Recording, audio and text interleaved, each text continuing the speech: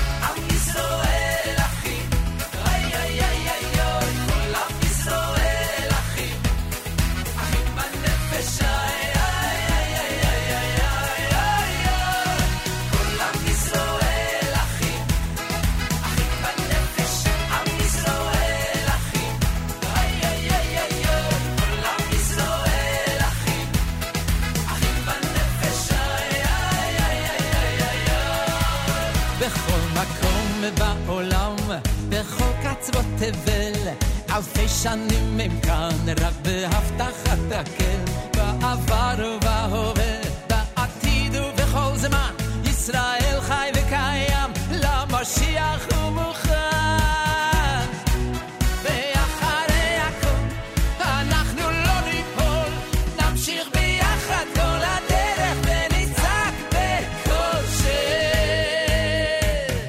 כל עם ישראל אחים אחים בנפש עם ישראל אחים איי איי איי איי כל עם ישראל אחים אחים בנפש איי איי איי איי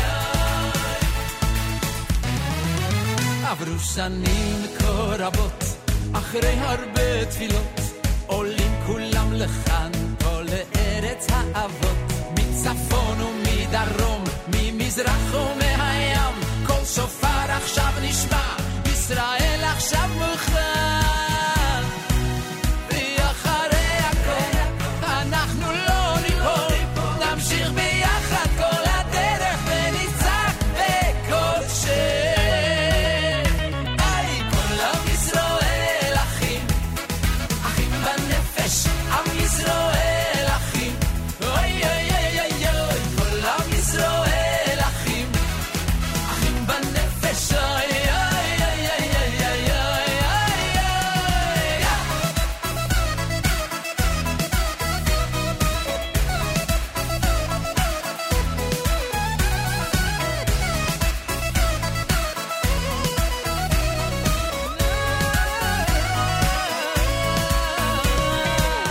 עם ישראל אחים אחים בנפש עם ישראל אחים אוי אוי אוי כל עם ישראל אחים אחים בנפש אוי אוי אוי אוי אוי אוי אוי כל עם ישראל אחים אחים בנפש עם ישראל אחים אוי אוי אוי כל עם ישראל אחים אחים בנפש אוי אוי אוי אוי אוי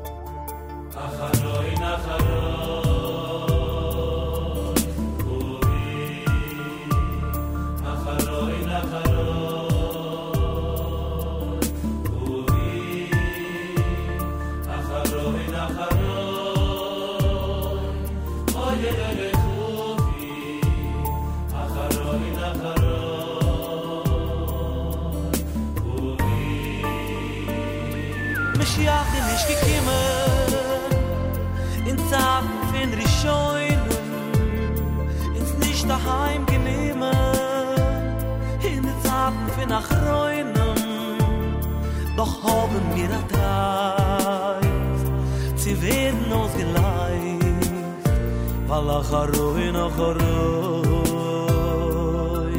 Chuvi Mashiach ist gekommen Zaten wie Kadmoinen ist nicht ein Genehmen bis man Tzadikim Egeoinen doch haben wir erreicht sie werden ausgereist weil Acharoin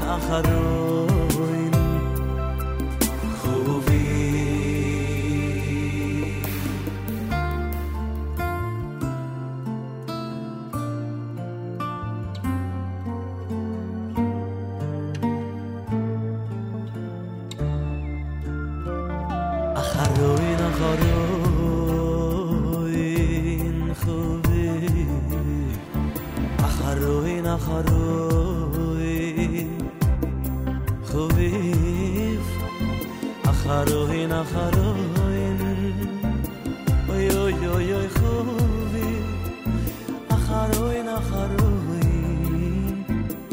acharoin chuvi.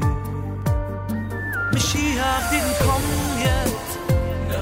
In times of the Rishonim, he didn't take us home yet. In times of the Achroinim, we still anticipate. Although it's getting late, 'cause acharoin, acharoin, ay, ay, ay, chuvi. Mashiach didn't come yet, no. In times of the Kadmoinim, he didn't take us home yet, no. Bisman tzadikim ugiyoinam, we still anticipate. Although it's getting late, 'cause acharoin, acharoin, chuvi.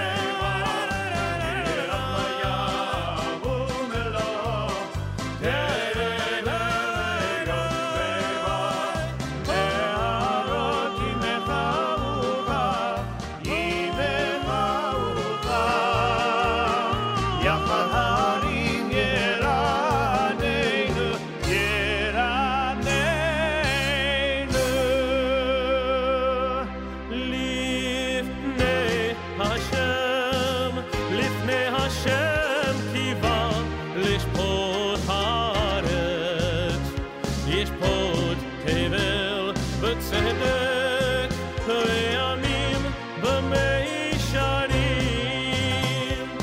La la la la la la la la la la la la la la la la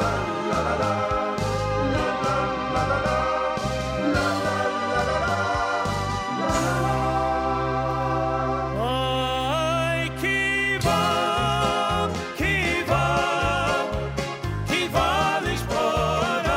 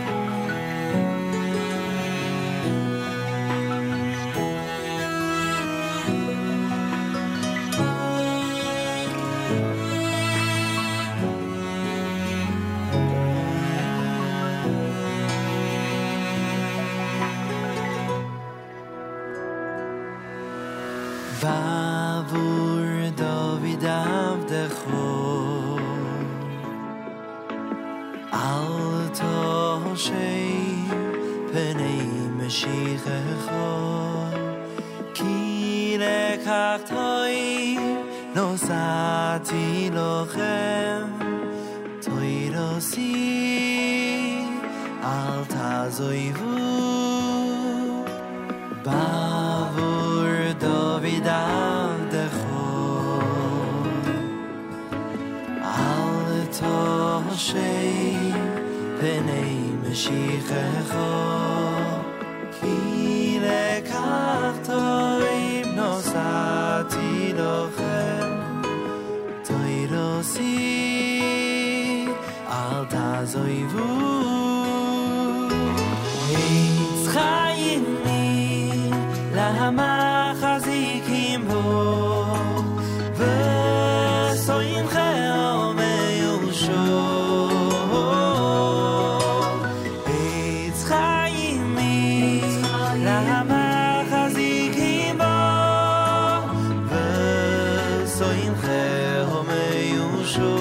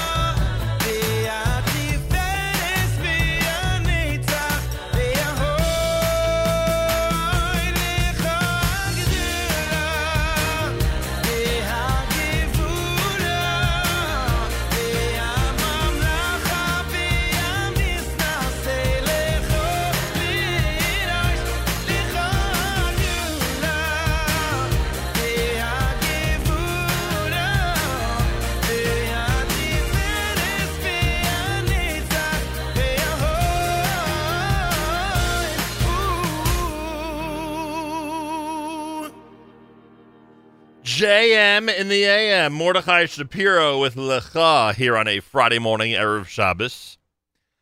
Before that, Eitan Freilich, Eitz Chaim. You heard Rachem from RJ2. Safam, we're getting ready for Sunday night. Livingston, New Jersey, the Atid Society at the Kushner Schools. That's Yiram, the name of that one. Acharon was done by Lipa. Achim Banefesh was Avram Fried, and Regesh and Moda Ani opening things up. And we say good morning. It's a Friday on this December 1st. Yes, it is 1 year since we declared our independence. It is 1 year since we became an all-digital network. And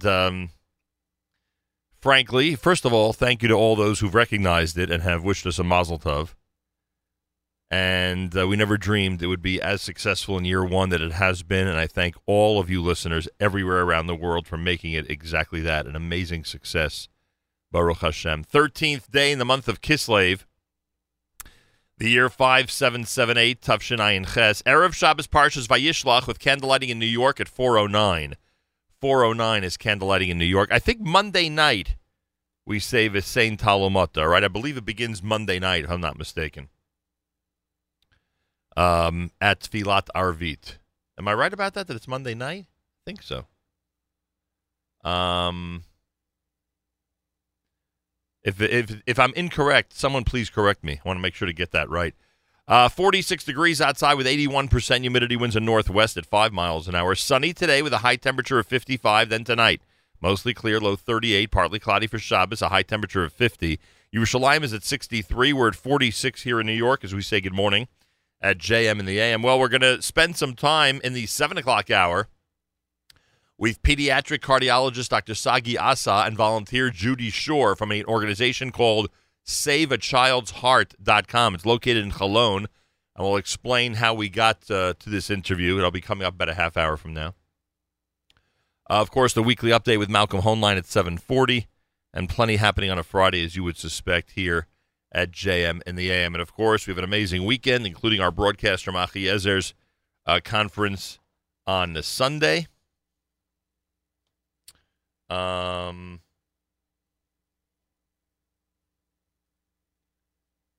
there we go.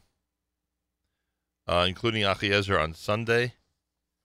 And the Chevron Fund is our focus on Monday when they have their big charity campaign. CHARIDY. Chevron is going to have a big charity campaign on Monday, and we'll spend the 8 o'clock hour checking in with our friends from the holy city of Chevron and reminding everybody how to give on that very special day. So that's this coming Monday. Holy city of Chevron has a special fundraising day, and again, we will have that full hour for you, 8 o'clock on Monday, with all the information, all of the special guests. Plenty more coming up. It is an Erev Shabbos Friday morning. You're listening to JM in the AM.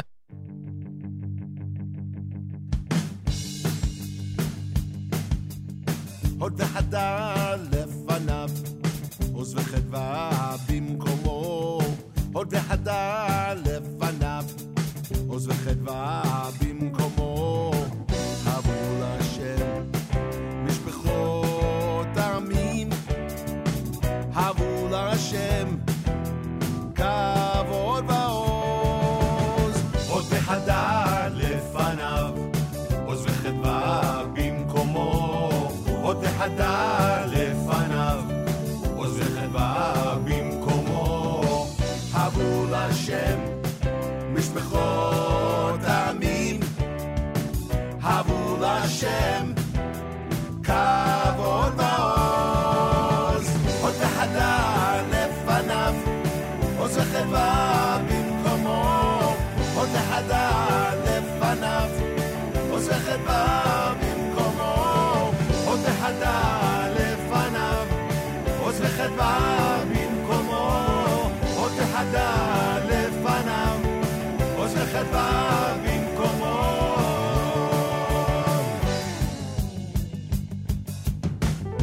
ירם הים ומלוא, יעלוז השדה וכל אשר בו. ירם הים ומלוא, יעלוז השדה וכל אשר בו.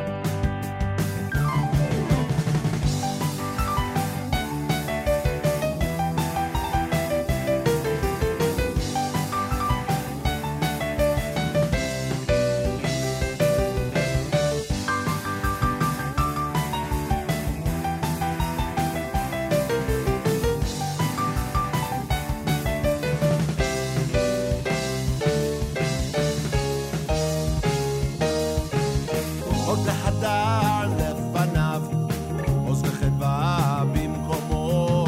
עוד והדר לפניו, עוז וחדווה במקומו. עבור השם משפחות עמים, עבור השם כבוד ועוז. עוד והדר לפניו, עוז וחדווה במקומו. עוד והדר לפניו, עוז וחדווה במקומו. עוד והדר לפניו, עוז וחדווה במקומו. עוד והדר לפניו, עוז וחדווה במקומו.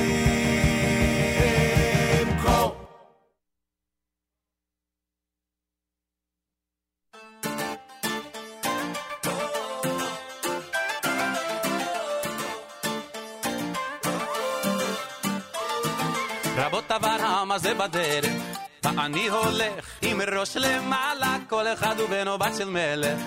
ככה היה וככה זה גם עלה, יהודי עם נשמה בוערת. בכל מקום ובכל ארץ, לא רוצה שיהיה אחרת. יהודי אני זה משהו נצחי. בני אברהם, יצחק ויעקב, בני שרה רבקה רחל ולאה. בני אברהם, יצחק ויעקב, בני שרה רבקה רחל ולאה.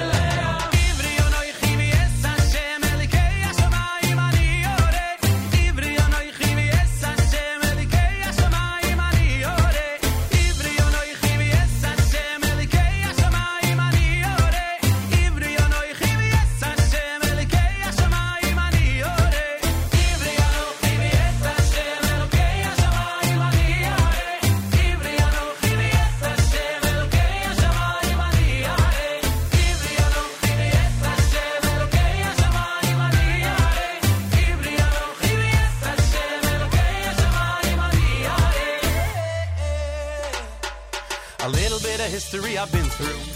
Ask me where I'm from and I will tell you I'm a Jew and every Jew's a proud Jew. Not just me, my sisters and my brothers. Never be ashamed to be a proud Jew. It's not what you've done, it's how he made you. So sing the song and spread the pride around you. Yehudi ani, eternally. Hey Abraham, Yitzchak v'Yaakov, b'nei Sarah Rivka, Rachel v'Leah. Hey Abraham, Yitzchak v'Yaakov, b'nei Sarah Rivka, Rachel v'Leah.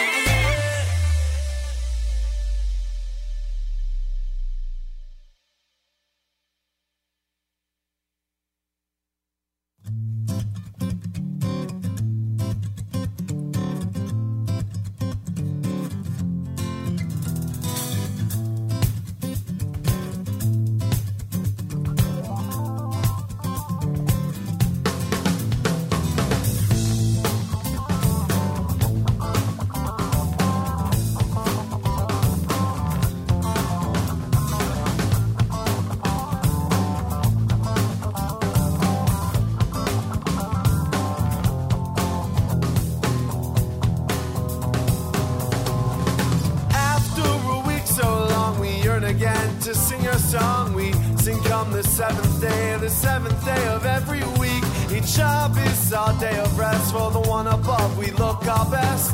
Sing a song of praise, Shabbos we shall keep.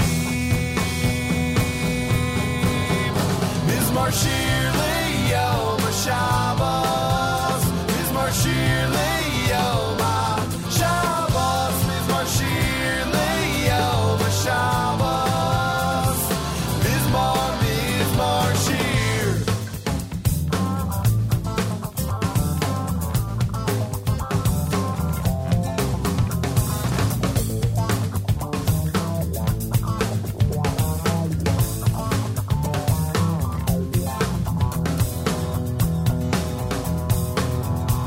What we see is good in the lights when we sing this song on Friday night. On Shabbos we are one, our Creator and our soul. Zit Shabbos, our day of peace, to all our brothers that we greet. Shabbat Shalom Likulam, come sing with me, one heart, one soul. Mizmar Shir L'Yom HaShabbos, Mizmar Shir L'Yom HaShabbos, Mizmar Shir L'Yom HaShabbos, Mizmar Shir.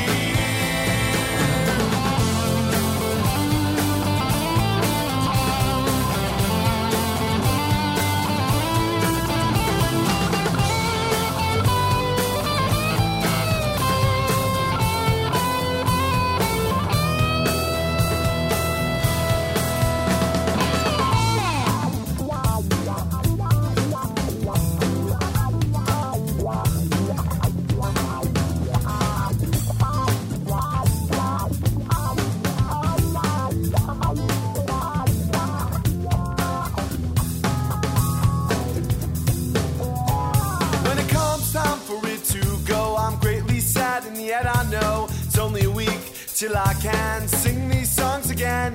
So I take it with me every day till Shabbos comes, and I can say, come join with me, my friends. Huenlein and all I share. Mizmar Shir L'Yom HaShabbos, Mizmar Shir L'Yom HaShabbos, Mizmar Shir L'Yom HaShabbos, Mizmar Shir, Mizmar Shir L'Yom HaShabbos, Mizmar Shir L'Yom HaShabbos, Mizmar Shir L'Yom HaShabbos, Mizmar Shir, Mizmar Shir L'Yom HaShabbos, Mizmar Shir L'Yom HaShabbos, Mizmar Shir L'Yom HaShabbos, Mizmar Shir.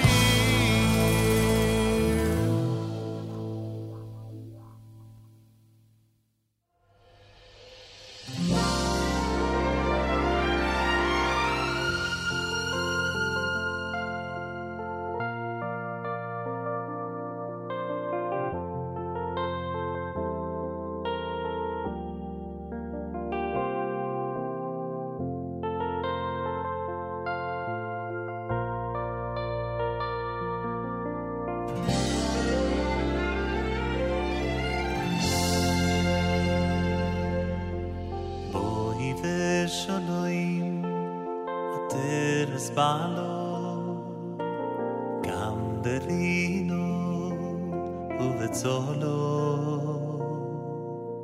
toi chemunei am sagulava boi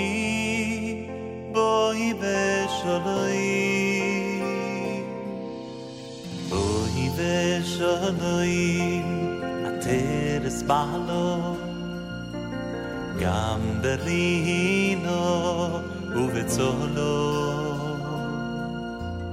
toi chemunei am sagulava boi veshaloim boi galo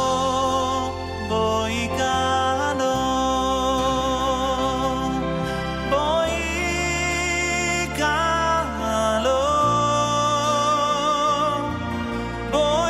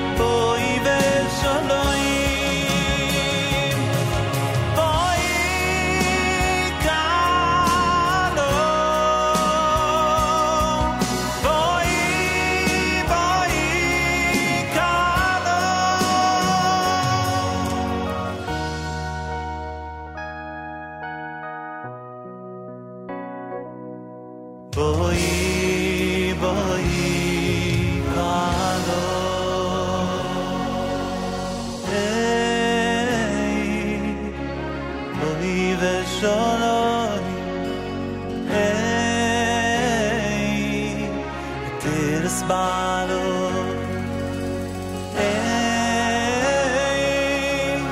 Bohi veshodoi Ateres balo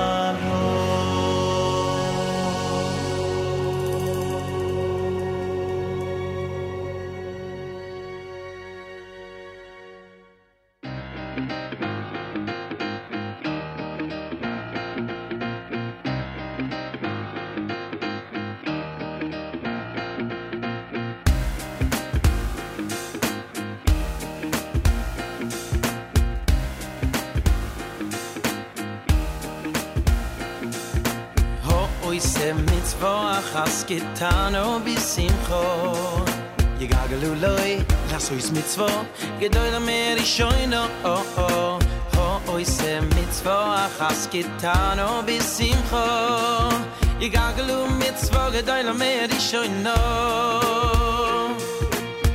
Oise mitzvah achas getano bisimcho Yegagelu loi Sois mitzvah, gedoy le mer ishoino Oise mitzvah, achas kitano bisimcho Yegagelu mitzvah, gedoy le mer ishoino Schar mitzvah, ili dava kitzvah Wenn mit tut a mitzvah, chab me noch a mitzvah Peter seh, oi la maze, stamel la mabo Schar mitzvah, ili dava kitzvah Wenn mit tut a mitzvah, chab me noch a mitzvah Rabbi Lamabo Oise mitzvah Achas kitano bisimcho Yegagelu loi Asois mitzvah Gedoy lamer ishoino Oise mitzvah Achas kitano bisimcho Yegagelu mitzvah Gedoy lamer ishoino Oise mitzvah Achas kitano bisimcho Yegagelu loi, asois mitzvah, gedoy lamer ishoino Oise mitzvah, achas kitano bisimcho Yegagelu mitzvah, gedoy lamer ishoino Shar mitzvah, ili davar kitzvah Wenn betut a mitzvah, chab noch a mitzvah Heiru seh, boi lamazeh, mistabel lamabo Shar mitzvah, ili davar kitzvah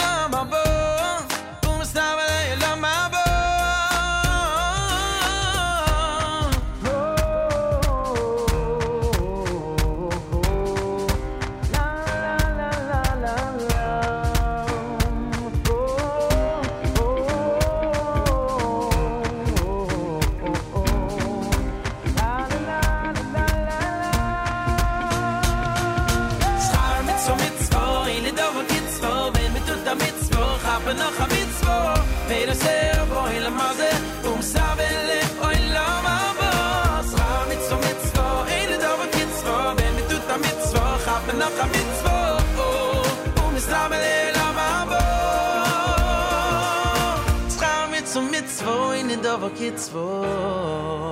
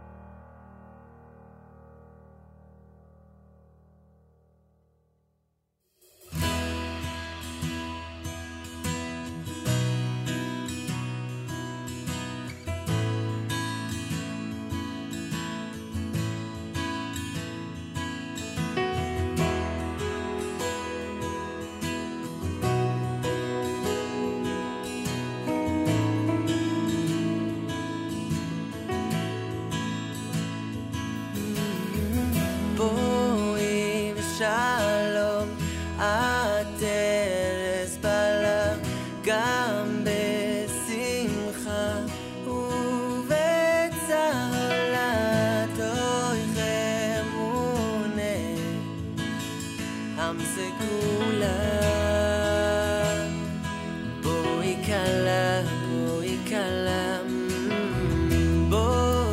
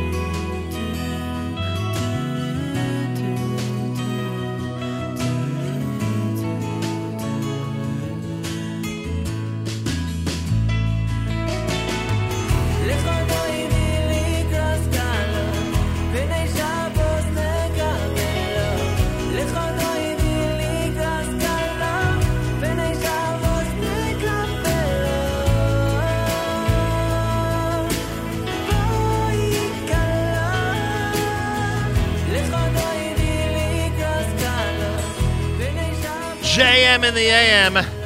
Lachadodi from Derech Achem. Mordechai Shapiro's Schar Mitzvah. You heard Bowie Kala from Amra Madar. Aryeh Kunzlard Mizmor Shir. Ivri Anochi from Benny Friedman. Lenny Solomon with Hod Vahadar. An amazing mix of great music. Friday morning, Erev Shabbos. It is America's one and only Jewish Moments in the Morning radio program. Heard on listeners-sponsored digital radio around the world, the web at NachumSingle.com, on the Nachum Single Network, and of course on the beloved NSN app. Yeah, December 1st, many of you have realized and have pointed out it's exactly 1 year since we became a full 24-hour-a-day digital network here at the Nachum Single Network, with JM being our flagship program, of course. Thank you for all the congratulatory wishes. I believe we do deserve some congratulatory wishes on this occasion, to say the least. Galei Tzahal, Israel Army Radio, 2 p.m. newscast for Friday is next. Boker Tov from JM. גלי צה"ל השעה 2, כאן רני אבנאי עם מה שקורה עכשיו. ראש הממשלה נתניהו מתחייב נלכוד את המחבלים שרצחו את סמל רון יצחק קוקיה בערד ונמצא איתם את הדין. כתבנו מיכאל האוזר טוב. כוחות הביטחון פועלים כעת ללכידת המחבלים, אומר נתניהו. נמשיך להילחם בטרור בכל העוצמה, אני שולח תנחומים למשפחה. גם שר הביטחון ליברמן אמר מוקדם יותר כי בצבא לא ישקטו עד שיניחו את ידם על המחבלים. ונשיא המדינה ראובן ריבלין שיגר את תנחומיו למשפחה ואמר, אני כואב ומזועזע מול הרצח הנורא. אני שולח חיבוק של נחמה למשפחה השכולה ומחזק את כוחות הביטחון. והלווייתו של סמל רון יצחק קוקיה, בן 19, תארך ביום ראשון בתל אביב. כתבתנו טל זרביב מעדכנת שמשפחתו הסכימה לתרום את איבריו וקרניות עיניו יושתלו בחולים. הקטל בדרכים. כמעט 20 בני אדם נפגעו בתאונות מאז הלילה. כתבנו גל חן. נהגת רכב איבדה את הכרתה בעת נסיעה בדרך פרויד בחיפה והתנגשה בגדר הפרדה. מצבה מוגדר אנוש. בשעה האחרונה נהג כבן 32 נפצע בינוני, והולכת רגל בת 45 נפצעה קשה מפגיעת רכב. יותר מוקדם הבוקר, רוכבת אופנוע כבת 28 נפצעה קשה מפגיעת רכב בפתח תקווה. הלילה, בתאונה בראשון לציון, נהרגה אישה בת 31, ו5 נוספים נפצעו באורח קל עד בינוני. צלב קרס רוסס על קיר בית כנסת בעיר בצפון גרמניה. כתבנו יותם לחובסקי. ראש עיריית בריימר הפן גינה את מעשה ההשחתה בבית הכנסת ואמר, מעשים אנטישמיים דוחים שכאלה יתקבלו באפס סובלנות, כך לדברי ראש העיר. בקהילה היהודית דרשו להגביר את האבטחה ולהתקין מצלמות בבית הכנסת עליו רוסס צלב הקרס. בית הדין הבינלאומי בהאג יחקור את התאבדות פושע המלחמה הקרואטי ששתה רעל בהקראת גזר דינו. כתבנו יותם לוי. בית הדין המיוחד לחקירת פשעי מלחמה ביוגוסלביה החל בחקירת מותו של הגנרל הקרואטי סלובודן פרליאק. החוקרים יבחנו כיצד הצליח פרליאק להבריח את בקבוקון הרעל לתוך אולם בית המשפט. אמש העריכו עדים בבית הדין כי פרליאק החביא את הרעל בחליפתו. הרשויות בהולנד פתחו בחקירה מקבילה. האם רוסיה תתנתק מרשת האינטרנט? במוסקבה הודיעו כי הם מתכננים להקים תשתית אינטרנט עצמאית בשנה הבאה ולעזוב את הרשת העולמית. כתבנו אירד עצמון שמייר. מועצת הביטחון הרוסית ביקשה מממשלת רוסיה להקים מערכת אתרים עצמאית שתחל את פעילותה ב-1 באוגוסט 2018. כך על פי דיווח בסוכנות הידיעות RT. בעלות הגישה היחידות לרשת יהיו רוסיה ובנות בריתה, דוגמת ברזיל, הודו וסין. זאת מפאת חשש מפני מתקפות סייבר מצד ארצות הברית ובעלות בריתה. אלה זמני כניסת השבת, פרשת וישלח. בירושלים תיכנס השבת ב-4, בתל אביב ב-4 ו-14 דקות, בבאר שבע ב-4 ו-18 דקות, ובחיפה ב-4 ו-3 דקות. השבת תצא בירושלים ב-5 ורבע, בתל אביב ב-5 ו-16 דקות, בבאר שבע ב-5 ו-18 דקות, ובחיפה ב-5 ו-14 דקות. שבת שלום. מזג האוויר, עלייה ניכרת ממידות החום, בתחילת השבוע עלייה נוספת בטמפרטורות, תנשבנה רוחות מזרחיות ערות וייתכן אוברך. אלה החדשות שעורך אריאל זיגלר, בצוות אילנה בנימין ונועם ברלכיס.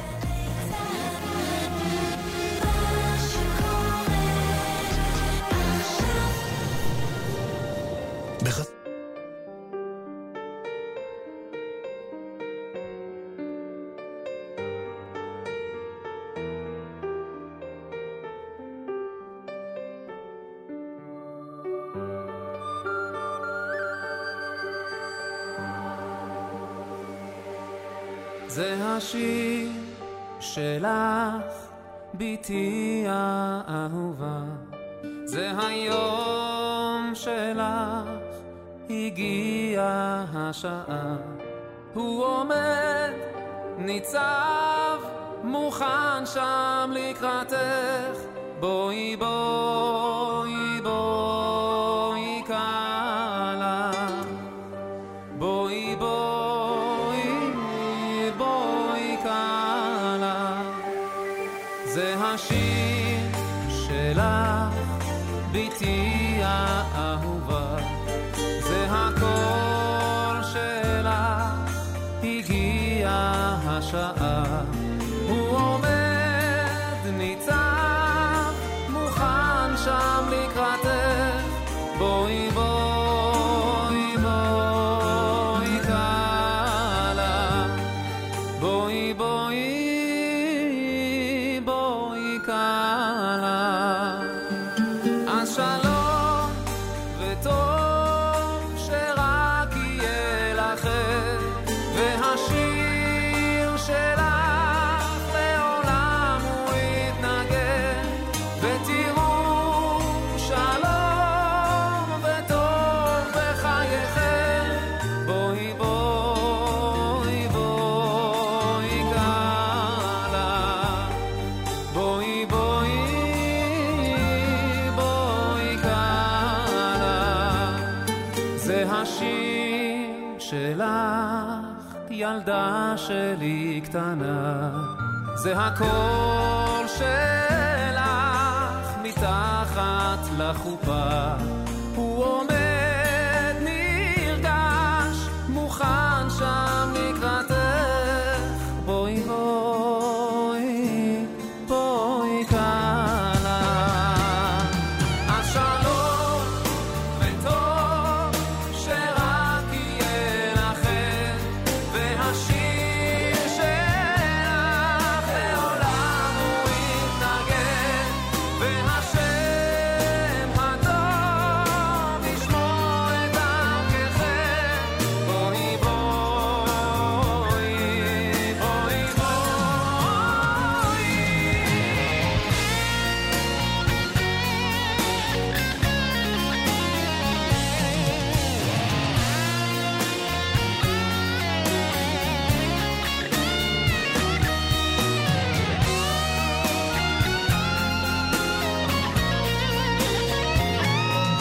אז שלום וטוב שרק יהיה לכם, והשיר שלך לעולם הוא יתנגן, והשם הטוב הוא יברך אתכם, בואי בואי בואי קלה, בואי בואי בואי קלה.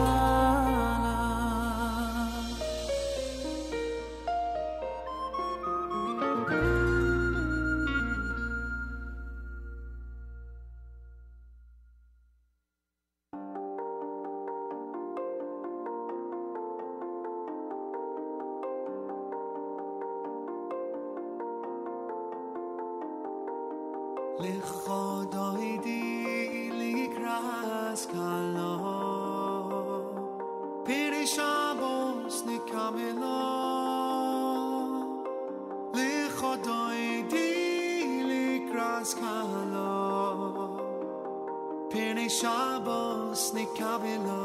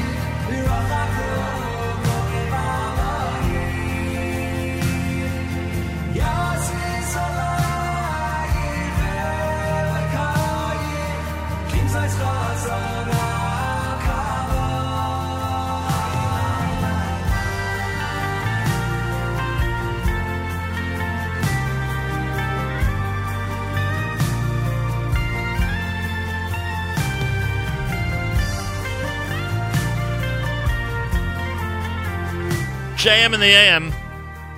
Friday morning broadcast, Leif Dahar with Lachadodi. Before that, Ohad with Tfilat Ha'av. Friday morning on this Erev Shabbos Parshas Vayishlach. Well, some of you, I'm sure, are aware of a television program that takes place, or that airs, rather, on ABC here in the U.S., and that is a show called The Good Doctor. And it's already made its mark for some of the issues that it addresses. And last week, for those of you who saw the episode, and for those of you who didn't, last week they featured, as part of the episode, an effort made by the hospital staff, by the doctors, to save a life, to save the heart and the life of a young boy from a foreign country, from an African country. And this was the storyline. After the program aired, a courtesy of our very own Miriam Wallach, we found out that David Shore, who created the show, tweeted, "If you like tonight's story, please check out at SACH Tweets." And it turns out that SACH is an organization called Save a Child's Heart. The website is saveachildsheart.com. And where is it based? As you might suspect, in Israel, in Holon, Israel. We have two very special guests with us live via telephone. First, we have Dr. Assa Sagi, head of interventional pediatric cardiology and senior pediatric cardiologist. He was born and raised in Israel. He, in 2014, upon his return to the Wolfson Medical Center, Dr. Assa joined the pediatric cardiology team as lead interventional cardiologist at the Wolfson Medical Center. At this time, he became a lot more involved in the Save a Child's Heart program. He is fully devoted to the Save a Child's Heart project, and in March of 2015 participated in a mission to Zanzibar and the Tanzanian mainland, evaluating 350 patients. And Dr. Assa Sagi is our first guest with us live via telephone. Dr. Sagi, shalom. Welcome to JM in the AM. Shalom, shalom. Nice to speak with you and to have you here. Also, Judy Shore is with us. Judy grew up in San Francisco. Her parents were from Europe and escaped in 1939 separately to Shanghai. She's married. She used to be in the news business, worked for several years for CBS News West Coast Bureau as a field producer, doing news stories for Eye to Eye with Connie Chung and other programs, including the CBS Evening News with Dan Rather. She's married to David Shore, the creator of House and the aforementioned creator of The Good Doctor. They have 3 kids. They live in L.A., and she's the West Coast co-chair of Save a Child's Heart. Judy, welcome to JM in the AM. Thank you very much. I'm so excited to be on. I appreciate that. Judy, is this typical? Is it typical that when the writers are looking for a story, or when the staff of a specific show is made aware of something unique in the industry that they address on their episodes, they would literally, lift a story from real life and try to incorporate a very cool project that you're involved with into the show? I think it's unusual. I didn't even know about it, actually. I was traveling with Sagi. We were in Tanzania, and haven't even been home yet, and I wasn't able to watch the episode. I tried to keep up with all of my husband's shows, and the next thing I knew, I heard from your show, and then I found out that my husband did all this, which I'm really grateful for. It's just a wonderful, I couldn't be, he's a good guy, my husband. I'm really proud that he included Save a Child's Heart in his tweet, and that the episode had to do with a child from Africa who needed heart surgery. Yeah, it was a gripping episode, I could tell you, and you will certainly enjoy it once you watch it. How long is, and this question may be better for Dr. Sagi, how long has this effort been going on? How long have people from Wolfson been traveling the world to find pediatric cardiac candidates for surgery? Doctor? So Save a Child's Heart is a non-financial, non-profitable organization started by Dr. Rami Cohen, an American surgeon who did Aliyah to Israel 20 years ago. And actually, since then, 20 years, we are having life-saving operation and catheterization, and we treat thousands of children who suffer from cardiac defects and needs life-saving treatment. Me and Judy We just came back from 9 days of a special mission in Tanzania, where we went with a big group of medical and volunteer team to save children there in their homeland, in their hospital. So, unlike the episode, then, are these surgeries taking place in their hometown, or are these patients being flown to Israel for these surgeries? Most of the patients come to Israel, wow. And the operation and catheterization take place in Hoenlein, in Boruch Medical Center in Israel. But we believe, since part of our goals is to train the locals so they can treat in the future these children themselves, so every period we come and work with them in their hospitals so that they can see it's possible to manage and to have this life-saving operation and catheterization in their homeland. And we're doing it for a few years now, and I must say that our team in Dar es Salaam in Tanzania shows an amazing progress year after year. They're already operating by themselves about 100 to 200 operations a year. And now the next goal is to enable them to do this advanced catheterization for children by themselves. Dr. Assa Sagi is with us, one of our guests. If you're there for 9 days, doctor, how many patients are you evaluating in those 9 days? So we have been saving lives of 16 children, and we've been evaluating about 300 other children, doing echoes and preparing them for their coming to Israel. And I'm just so if you're seeing 300 candidates or potential candidates, are all of them getting some type of treatment? I'm trying to understand what it means evaluating and determining who's a candidate, to undergo these operations. So we like to say, once you're a SACH child, you'll ever be a SACH child. Out of this 300, we always have children who we follow up. So once we did an operation or some procedure on a child, we will be follow up this child once a year for all his lifetime. So when we come back every half a year to Tanzania, we also evaluate new children, but as well doing follow-up on the children we already operate. So we see about 50 to 100 new children, 50 to 70 new children. 16 we already operated there at sterilization in Dar es Salaam. And the others will gradually, during the next half year, next year, will come to Israel in groups, and we'll have this operation needed done in Israel, in Hoenlein Medical Center. Judy, what's the reaction of the parents when you go to Tanzania, when you're there? And, do they understand the scope of this, of people coming from so far away to potentially save the life of their kid? Yes. Tanzania is a very large country with a huge population, and there are people who come for days. They travel to get to the hospital so that they're seen by the doctors, and they're so grateful because often these children have never been seen by a physician before.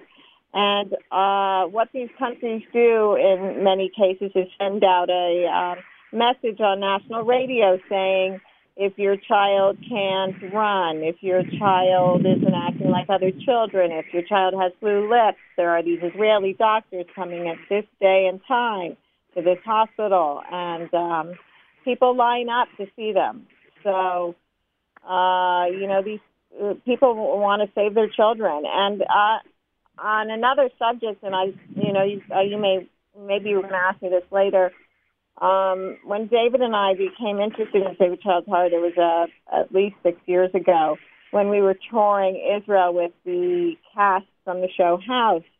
And one of the locations was Save a Child's Heart that they took us to. And David and I had heard about it, but you hear about it, but when you see it, it just blew our minds. It was phenomenal to see in the waiting room Arab parents and Palestinian parents and Israeli parents and mothers from Africa all waiting in the same waiting room. And all they want, they don't care about politics.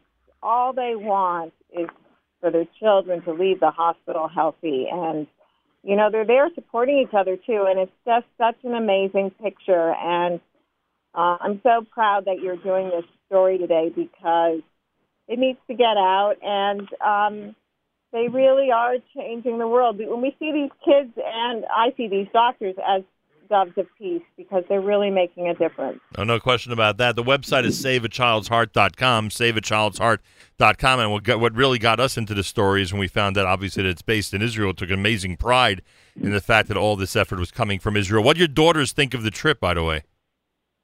Well, it was my daughter and my son, my 19-year-old and my 15-year-old, and they were amazing. They really grew up there, seeing what they saw and seeing, in some areas you see some pretty, you see poverty. And my kids have been fortunate to grow up in a healthy, but, middle, upper class environment. But this was good for them to see how other people live and their struggles, and also to see that a kid is a kid, and they had a lot of fun with them. They were playing with them in the lobby and keeping them entertained as they were waiting in line to see the medical staff from Save a Child's Heart. So I think it was really empowering for them, and I know that my daughter is concerned about one girl who will be flown to Israel for heart surgery, and she wants to keep track of what happens to her, so that's really nice. And my son also was, a boy is going to go to Israel for heart surgery that he also, was playing around with. So it's really, it was very moving for them. Dr. Sagi, not that this is as important as the health part of it, but many of us are always concerned and curious about the political aspect of all of this. And the image aspect. We know, for instance, when Israeli rescue teams go around the world, we've heard stories of them delivering babies in the rubble of earthquakes, and then the parents naming the child Israel for obvious reasons because they were supported and helped by an Israel rescue team. Do the people in Tanzania understand the gesture? I don't want to say sacrifice because you may not like that word in this context, but the gesture of people from Israel coming and doing this? Yeah, I believe that saving a child's heart, we build bridges between people. We build bridges between countries, between religions, and the political issue is a non-issue when you're treating a child. You get attached to the family, to the mother, to the father, whatever language he speaks, whatever religious he lives in, and they're getting attached. I mean, we are getting attached to them as they are attached to us, and it's an amazing opportunity, really, to build these bridges and see how thankful these people are, because this is their last chance to get their child, and they appreciate it a lot. Well, leave it to our brothers and sisters in Israel to do it.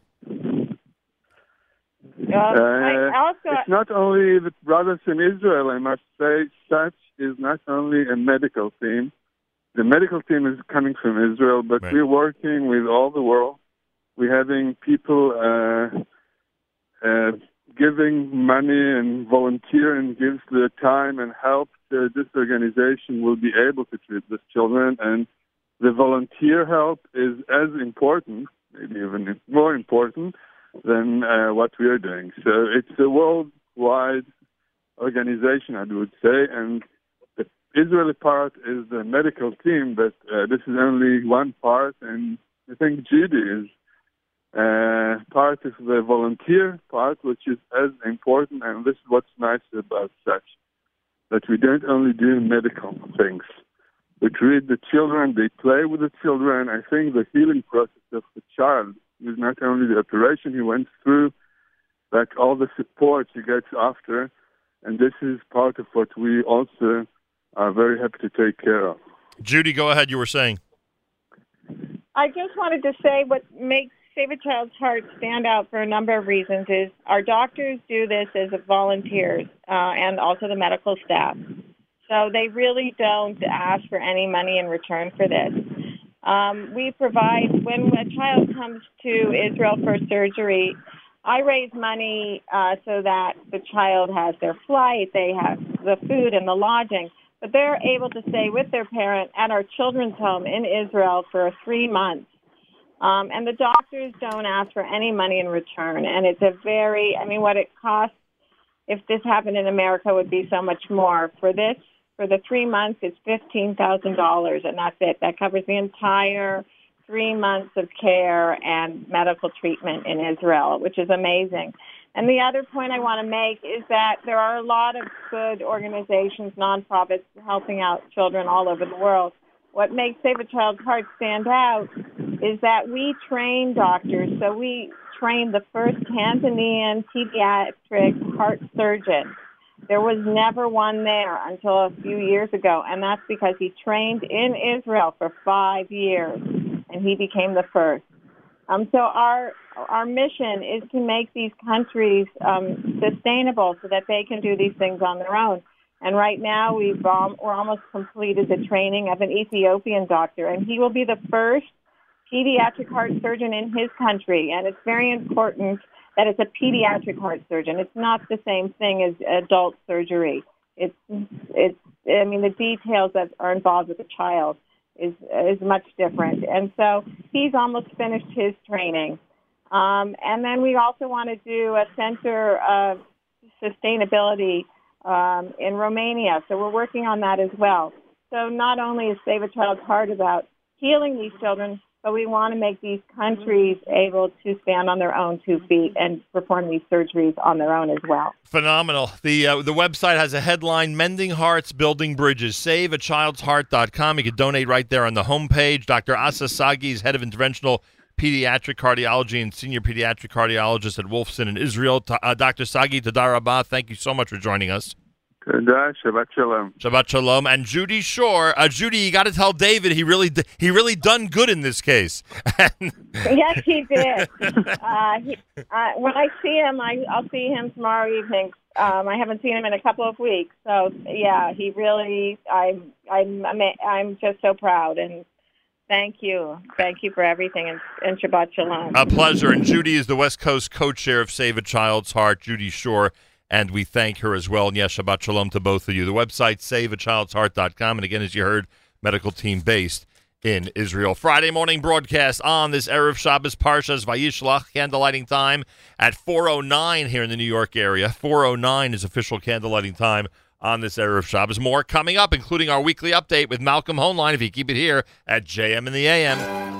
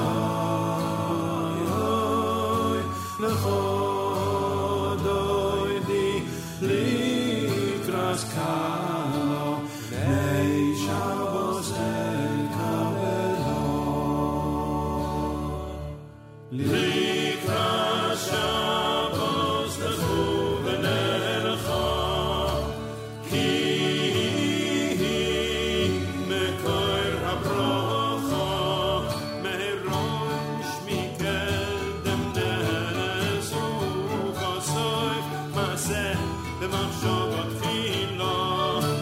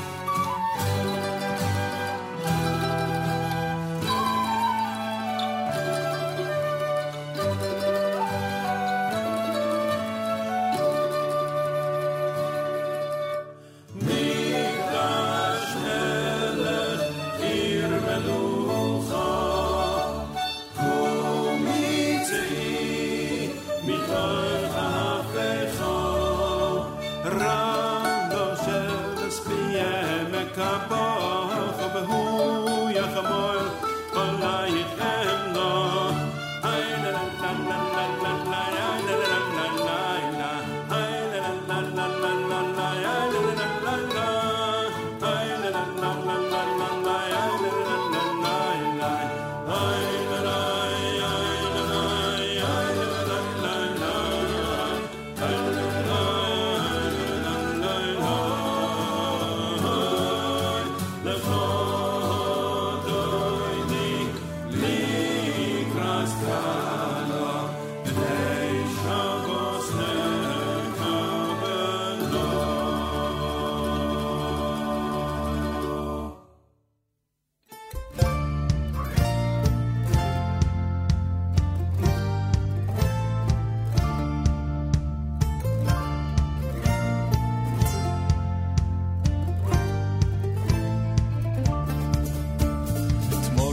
כיוונתי את שעון המעורר, אחותי הוא לא העיר כי הוא נשכח במקרר. עוד בוקר שיגעתי מוצא עצמי שוב בסלון, מגרגר עוד גוגל מוגל להתניעת הגרון. אם אין אני לי מי לי, וכשאני לעצמי מה לי. אם אין אני לי מי לי, וכשאני לעצמי מה לי. בדרך לצפרדע עם שקית גדולה ביד, כי אם לא אזרוק את הזבל הוא רק יצטבר בצד. עם יורש בידיים וקצת ריח של סבון, ומרוב שטיפת כלים נוצר כאב בגב תחתון. אם אין אני לי מי לי, וכשאני לעצמי מה לי. אם אין אני לי מי לי, וכשאני לעצמי מה לי.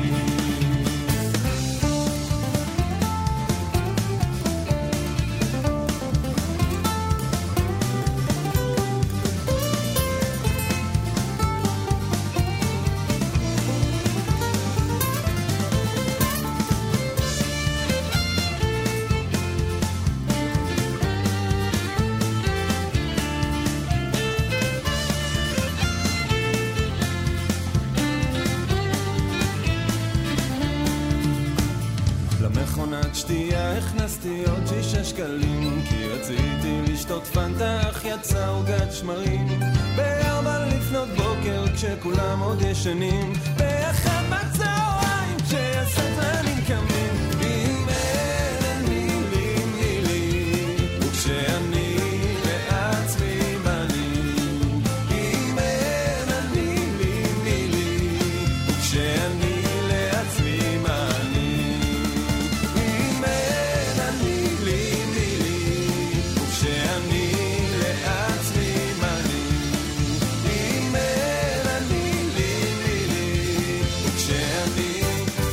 לעצמי מה אני.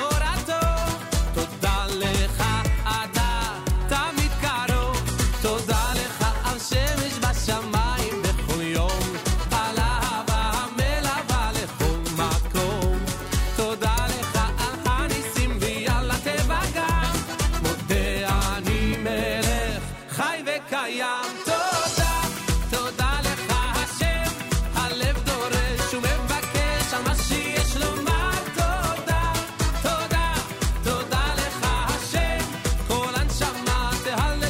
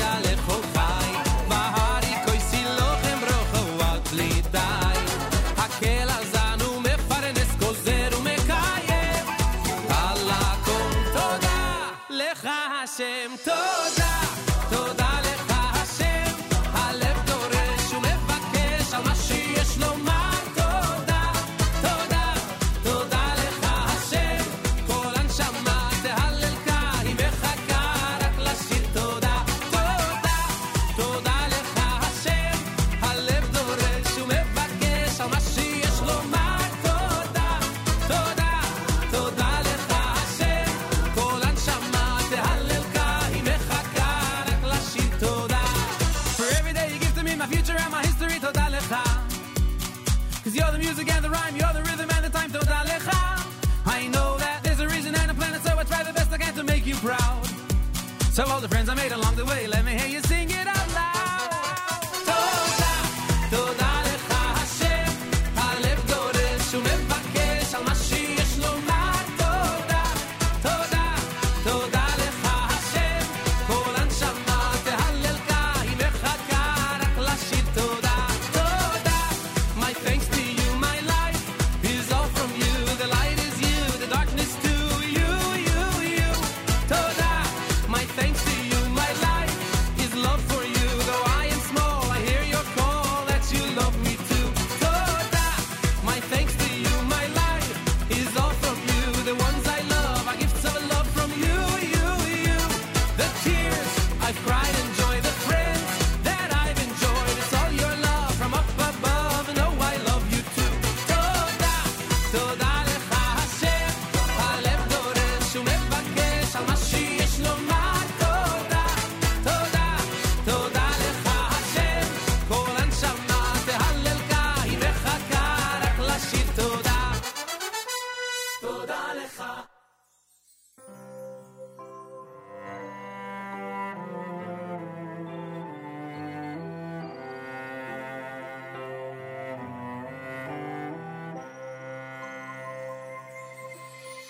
מה ידידוס בנו חוסך עד שבוס המלכו ובכן נרוץ לקרוסך בואי חלון ניסוחו מה ידידוס בנו חוסך עד שבוס המלכה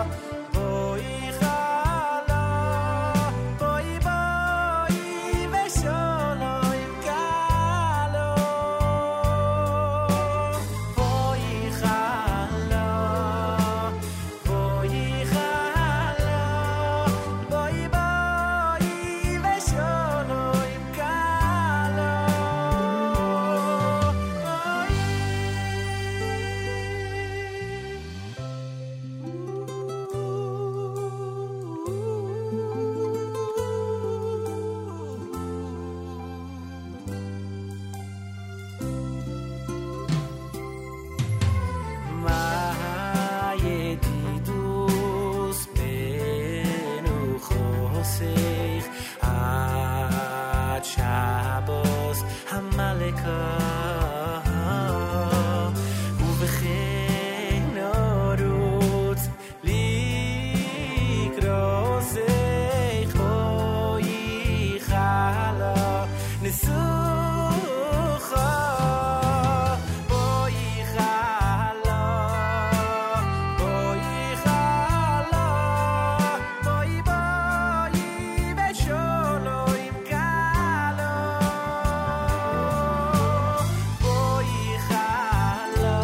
JM in the AM. Micha Gamerman with Maya Didus. Friday morning, Erev Shabbos.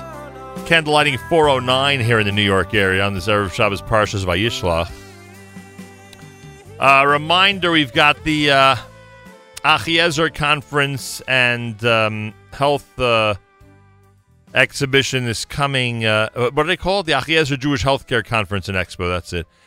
We'll be there at 12 noon Sunday. It's at Citi Field. Everyone's invited, of course, and we'll be there at 12 noon, broadcasting for a couple hours on Sunday. Join us for that. Monday is Chevron Day. Don't forget, Monday is Chevron Day. Their big charity campaign happens on Monday, which means we'll dedicate the 8 o'clock hour to our guests from the holy city of Chevron. That's coming up this coming Monday, starting at 8 a.m. People like Simcha Hachbaum, Yishai Fleischer, etc. will join us from the holy city of Chevron. Looking forward to that. Saturday night, Siegel tomorrow night with Avrami. Sunday Matis starts JM Sunday at 7 a.m. Eastern Time. So make sure to be tuned in for that. Sunday night, the Atid Society event in Jersey, Livingston, New Jersey, for the Kushner Schools. I'll be there. Looking forward to greeting everybody there that night. Very special Atid Society event with Safam. Information, jkha.org/Atid, jkha.org/Atid. Want to wish a mazel tov to Meira Bach and Jerry Adest on the wedding celebration last week. We had the honor of participating in Sheva Brachos this week. We wish them the very best. Mazal tov from all of us here at JM in the AM. I want to thank our friends at JewishWorldReview.com who continue to enthusiastically recommend our incredible network to their readers. Yes, our network, which a year ago today went all digital, and thank you to those who've acknowledged the anniversary. We are, in fact, doing about 1 million times better than anyone ever suspected, and it's a great feeling, and I thank those who pointed out the anniversary starting early this morning. It was December 1st of last year that we became a completely independent, all-digital network, and we are very proud of our accomplishments in the first 12 months. So thank you to JewishWorldReview.com. If you want to print out thousands of articles about the Jewish world before Shabbos and read them over Shabbos, do that by visiting their website. And a big thank you to OnlySimchas.com. OnlySimchas.com continuing to use our content for their stories that not only make the Simcha news, but make their regular news feed, which includes a whole bunch of interesting things from around the Jewish world, including yesterday when we interviewed Gidon Sar. They included that in their news feed, and I thank them for that. Go to OnlySimchas.com for information. Malcolm Hoenlein is Executive Vice Chairman of the Conference of Presidents of Major American Jewish Organizations, joins us for the weekly update here on a Friday morning broadcast. Mr. Hoenlein, welcome back to JM in the AM. Thank you. Always good to be with you. Pretty interesting move, putting the Chavtet November ceremony back in the old building in Queens, huh? Well, it was symbolically very significant in the fact that you had 60 ambassadors there and others, including the Vice President of the United States, reaffirming commitment to Israel and looking back over the years, the interim years. I spoke at the reception and pointed out that for us this was not a celebration, it was a commemoration, because we know that peace did not emerge because of the resolution, but rather the Arab states rejected it and went to war. And you think of the 20,000 plus Israelis who were killed in defense of Israel over the years, and in all the terrorist attacks, all unnecessary, and you think of the losses even for the Palestinians, whose economy is still in ruins, who never developed, and the other message was that there are still many United Nations who do not accept the right of Israel to exist, who still vote against Israel all the time, who celebrated the Nakba, quote, Nakba celebration, commemorations of the PA with statements at the United Nations on yesterday and Wednesday. But you have to look back. You look at the roots. You look at this. This was a milestone in the recreation of the modern state of Israel. And so for a generation that has no clue about that history, and especially not about the events that took place in Queens, I thought that it was significant. We also organized 20 delegations so far that have met with the ambassadors of the countries that voted for it and gave them a little stand that commemorated it to remind them of their responsibility. That this is an ongoing responsibility. You cast the right vote. We applaud the courage it took to do that. And, the Brazilian, I think, foreign minister was in the chair at the time, and he postponed the vote until they were able to get 33 positive votes to make sure it would pass. What would be, looking back historically, the most unusual of those positive votes? In other words, in 2017, someone from this generation would find it, most bizarre that who voted positively to establish a state or to make a partition plan that would include a Jewish state. I would say probably Russia, and this is under Stalin. Remember, right? Today, looking back, you might say Venezuela, you might say others who voted for it, but then it was different government, different time. So a lot of the Latin American states really played a critical role in casting the votes. I think there were only 2 African countries that voted positive. Right, and you didn't have many of them in the United Nations. Right. Membership of the United Nations was, maybe 40% or less than what it is today, and the coming out of World War II was still the aftermath of the Holocaust. One would have thought that you would have had such an overwhelming response, but the fact that they had to squeeze out the last votes was very telltale also. Yeah, boy, oh boy. By the way, and you mentioned the vice president's speech that took place at the commemoration. I've basically had it with the Embassy Jerusalem issue. I think it's a bigger folly under this administration than others because of the reality or the realistic belief that in fact they would really move it or really approve of the move. I assume that when the 4th of December arrives, the waiver will be signed. I don't make that assumption right now. The vice president again reiterated things that he has said earlier about the intention. I think that we face various options. One is, as you said, that he will just simply waive it again. 2, that he doesn't waive it, and then we have to deal with the ramifications of that decision. Then there's the possibility that he could issue a waiver and say that we're recognizing Jerusalem as the capital of Israel, but we're not saying to move the embassy, saying that the future boundaries will be determined in negotiations and push the idea that negotiations should take place. There are various mutations in between of what could happen. So I certainly don't give up. I think it is the intention to move the embassy. I don't think they should be intimidated by the threats.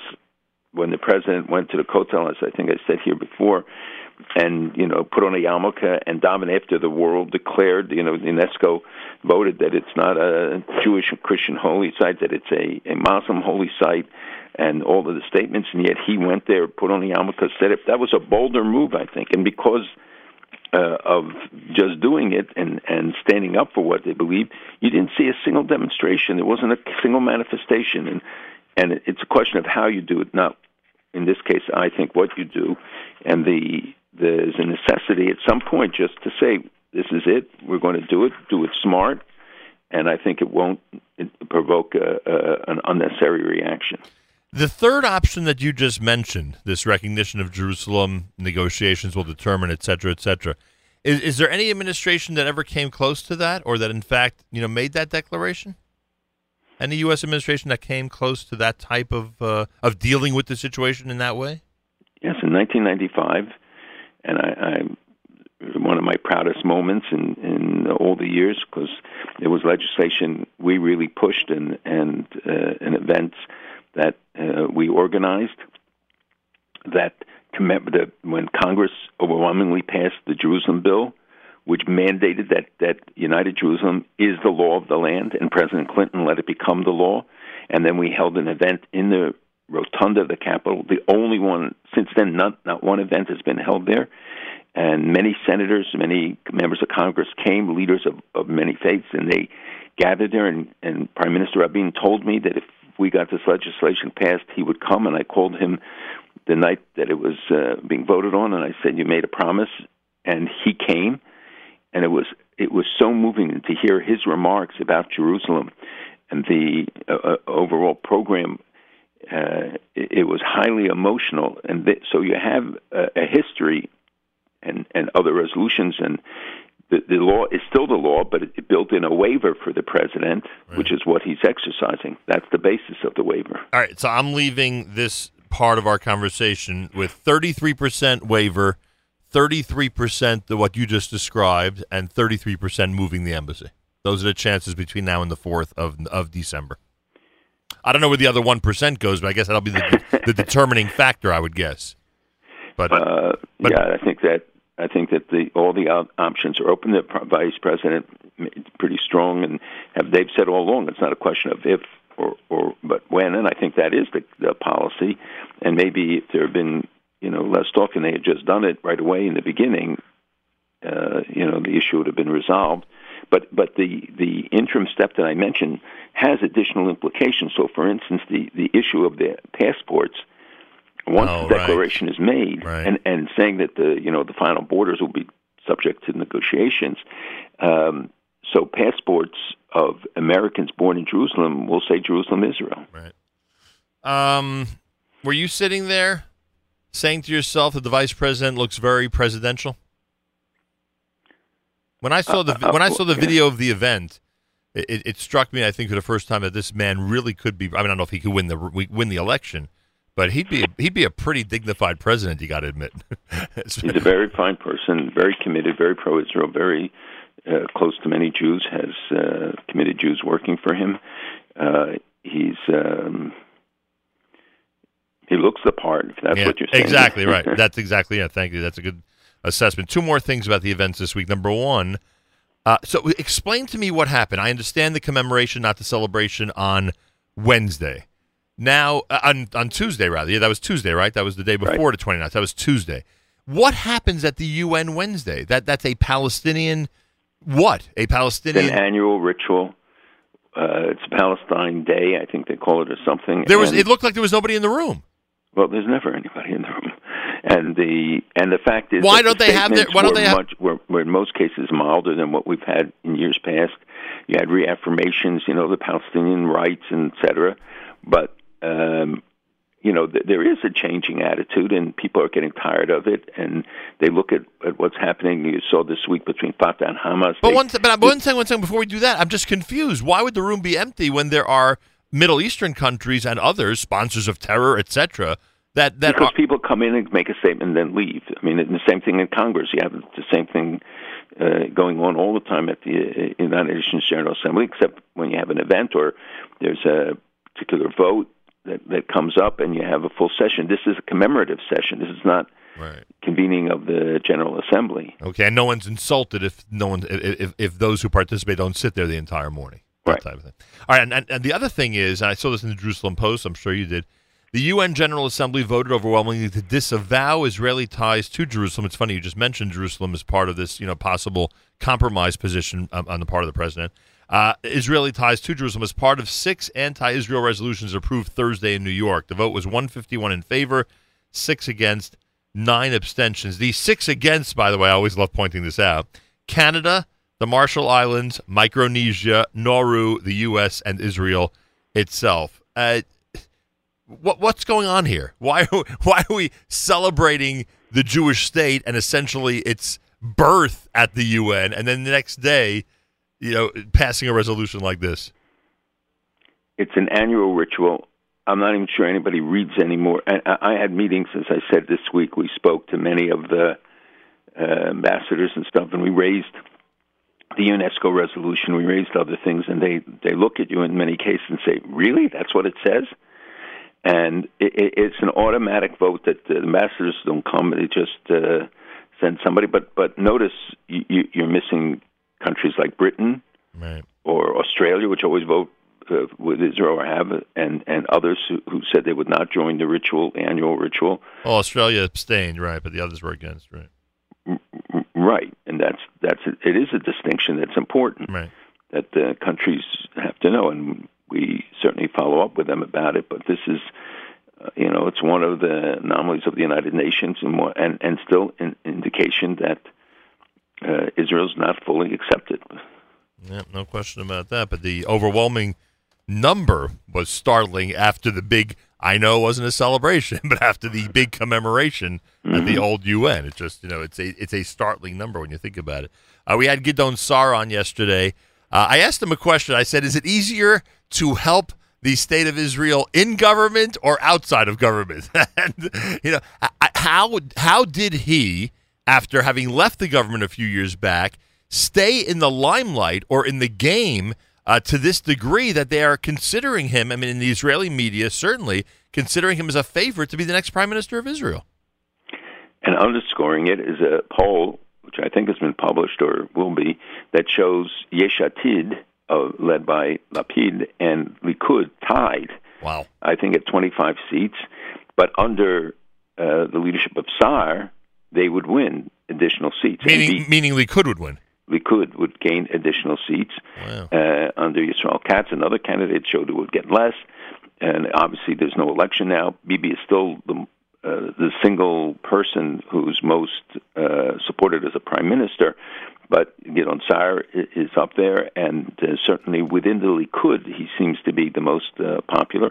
And don't forget, while he's out of office, he has been working. He can go to all the small communities. He can campaign. I met yesterday with Avi Gabay, the head of the Labor Party, who was very articulate, very presentable. We had a very good session with him, and he said that he spends his time every night going into a Likud stronghold. He said, I go to places where we have labor gets 4%, 6%, 8% to present our case. So obviously they're all now trying to build their bases, anticipating elections. Most have said within a year. And yesterday he said he'll wait till 2019 when it's supposed to be, but that sounded a little tongue-in-cheek, right? Well, no, I think, they were all saying he also wants time to build up his franchise. So when he leaves government and says got to spend more time with family, while others may actually spend more time with family, he was actively visiting cities and campaigning. Well, no, he got married, and he I think he did want to spend time, and he, often you have to step out of position. I know, but in Israeli politics, how many guys step out and are never heard from again? Nobody writes about them. They have zero impact outside of office. Well, when you're polling high in the internal polls of Likud, obviously you're going to get attention. Right. And he's been quietly doing this. He was not in the papers for a long period of time after he stepped out, and there are always reasons or other considerations or things perhaps that he has to work out, or just as he said he wanted to do. Some of them step out because they need to make money, and being in government doesn't actually provide you with much of an income. So it's more complicated than just a question of getting visibility. Now you see it, and you feel like he's been in the limelight all this time, and people who are close to him, so they talk about it also. It doesn't mean that the media was covering him or others. Now, obviously, we're seeing more and more speculation about elections and about what's coming up because of the investigations. By the way, do you know if he has similar views to Bibi when it comes to security of Israel and when it comes to negotiations? I think so. America's one and only Jewish Moments in the Morning radio program, heard on listener-sponsored digital radio around the world on the web at NachumSegal.com, on the Nachum Segal Network, and, of course, on the beloved NSN app. Malcolm Hoenlein is Executive Vice Chairman of the Conference of Presidents of Major American Jewish Organizations. Tell me about Bibi's trip to Africa, probably to countries that voted against Jerusalem and Israel yesterday, I would bet. These are people, most of them traditionally vote, but it's an automatic vote with ambassadors, when we confront them on these votes and stuff. I wish I could share with you some of the answers that we get. we had no idea the vote was taking place, right? He went to the installation of President Kenyatta in Kenya. He was in Nairobi. He did not attend the actual swearing-in ceremony because of security reasons, but he did have lunch, and he met with the leaders of Gabon, Uganda, Tanzania, Zimbabwe, I think South Sudan, he said, and Botswana and Namibia. I know he met the Prime Minister of Ethiopia. And this is another sign of the growing acceptance. But the best indication was that Rwanda, there's an Israeli embassy going to open in Rwanda. Wow. And Mexico, by the way, announced last week that they would no longer vote for these automatic resolutions against Israel, or would not vote against Israel. What turned their tide? Well, they visited there, if you remember, and the new leadership, and everybody comes in with their own. Every new president comes in with their own priorities and understands what they stand to gain from their ties to Israel, as do many of the African countries. And many of them don't take the UN vote seriously. I think that it's something we try to educate them about what the significance is. And frankly, we got to stop letting them off the hook with the excuses that they, usually put forward. Understood. So he goes, and as you said, he attends the ceremony there, and it continues to. There's a point that you and I, in different ways, continue to make. it continues to show the I don't want to say desperate, but the need. I won't say desperate need, but the need for African nations to turn to Israel, whether it's because of technology or water or resources or medical help, et cetera, et cetera. There's a reality that continues to be learned by the leadership of those countries. Is that? And I think there are other considerations. One of them being the common enemy, and that is, people will be surprised, Iran. Right. These countries, but generally in Africa today, the big issue that they raise with us is the danger posed by Iran. And just look at the developments over the last week, where you have Russia signing a deal with Egypt to use their bases. Remember, Egypt is an African country. Sudan made an agreement that Russia can build a military base in Sudan, which, of course, puts Egypt in a much more difficult position. The Turks are building bases in Somalia. You have Iran trying to undermine regimes and supporting Islamist groups in many places. You have ISIS still active there. So Africa faces real internal and external challenges. What is Russia? Fundamentalism is prevalent. What does Russia offer in exchange? Money? Is it money or resources or what? Well, for some, I think some are flirting with them to send a message to America not to take them for granted. I would say in the case of Egypt, for instance, in the next days, they may announce that they're going to cut $300 million from the aid we give them, and the military aid. Because it is human rights violations. Because of this deal? Because of the deal with Russia? Because of human rights violations. And it's such a terrible message to the people of Egypt after this vicious attack that took more than 300 lives, and knowing that the country faces on all its borders, from the Sinai, from Gaza, from the Libyan side, obviously, from the south, from the Sudanese side, threats to its existence, as well as the internal threat posed by the Muslim Brotherhood still, and ISIL, and based in Sinai, and they are furious about this, obviously, and sometimes they'll flirt with Russia to send a message to America that we're not in your pocket, and I hope that the administration will rethink this move. It's not because we ignore human rights issues; we think they're very important, but you got to look at the total picture and say what is the most effective way we can talk to them. And these countries, many of them, are making progress on human rights. But, you can't turn a situation around overnight. And when you face the kind of threat that they do internally, it's I would say a very difficult situation. Okay, but if in fact this deal with Russia would not be happening, would the United States be using human rights as a reason to withhold money from Egypt? It has nothing to do with it. It's been in the process long before. So the only thing you're advocating for then is because of the key relationship that the U.S. has with Egypt, and we see now how much more necessary it is because of this deal with Russia, they should maybe rethink the way they're handling Egypt's violations of human rights. How we handle the overall relationship, of which this is one component. Right. And we raise human rights issues when we visit every country, and any country where there are gross violations. We're not dismissing it, but you got to put each thing into context, and you have to say, and I'll tell you that Egypt is only one example. I hear from many of the leaders, and we still engage with people whose violations are quite gross, and we try to encourage them. Look, Egypt played a key role in bringing Fatah and Hamas together to try and work out that some resolution. We see now that it's stalled, that Hamas and Fatah people came back without any progress from the last meeting in Cairo, but at the same time, they are denying. Fatah is trying to put in all the thousands of civil servants in Gaza that have been out of work since 2007 when Hamas took over, and they've been paying them not to go to work all these years. Now they're telling them to go back, and Hamas is saying, they're blocking them and saying that their thousands of people who are running things remain, and this is a standoff that could undermine the whole deal. These tens of thousands of civil servants, part of the corrupt system that dominates the Palestinian politics in reality.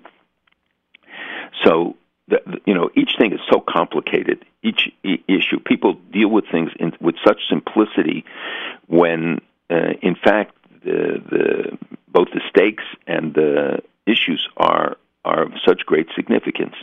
Yeah, no question about that. I mean, all these details really do matter. You can't, people can go into the newspapers, they can make, statements, but in most cases it's know-nothings who just simply, pontificate without thinking about neither the ramifications nor the complications that, and in the meantime, and what I think is most disturbing to me of the events of recent days is that what happened in the 1920s with Sykes-Picot and the British and the French, divided up the Middle East after the Ottoman Empire's defeat, we're seeing it now.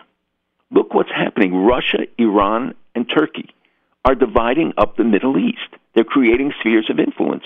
They're enshrining their roles in Syria, for instance. So Russia has bases, air and military bases, naval and air bases, Turkey bases, Iran bases, and Iran this week made demands of the Syrian government for its support, which includes the right to mine phosphates, including uranium, that they want a 50-year lease on military bases, that they are demanding all sorts of things from rights from Iran. The chief of staff of the military chief of staff went to Assad with these bases, these demands. So, we're seeing new realities being created, and that's why you look at the increasing Russian footprint of having the bases in Syria, the bases in Sudan. These are things that they had strived for always throughout history because this was their soft underbelly, Turkey, and now they've neutralized a lot of this, and Putin's doing it on a shoestring of money. Nothing. Why now? Why wasn't it a year ago, 2 years ago? Like, why are we seeing a deal? They didn't have the possibility.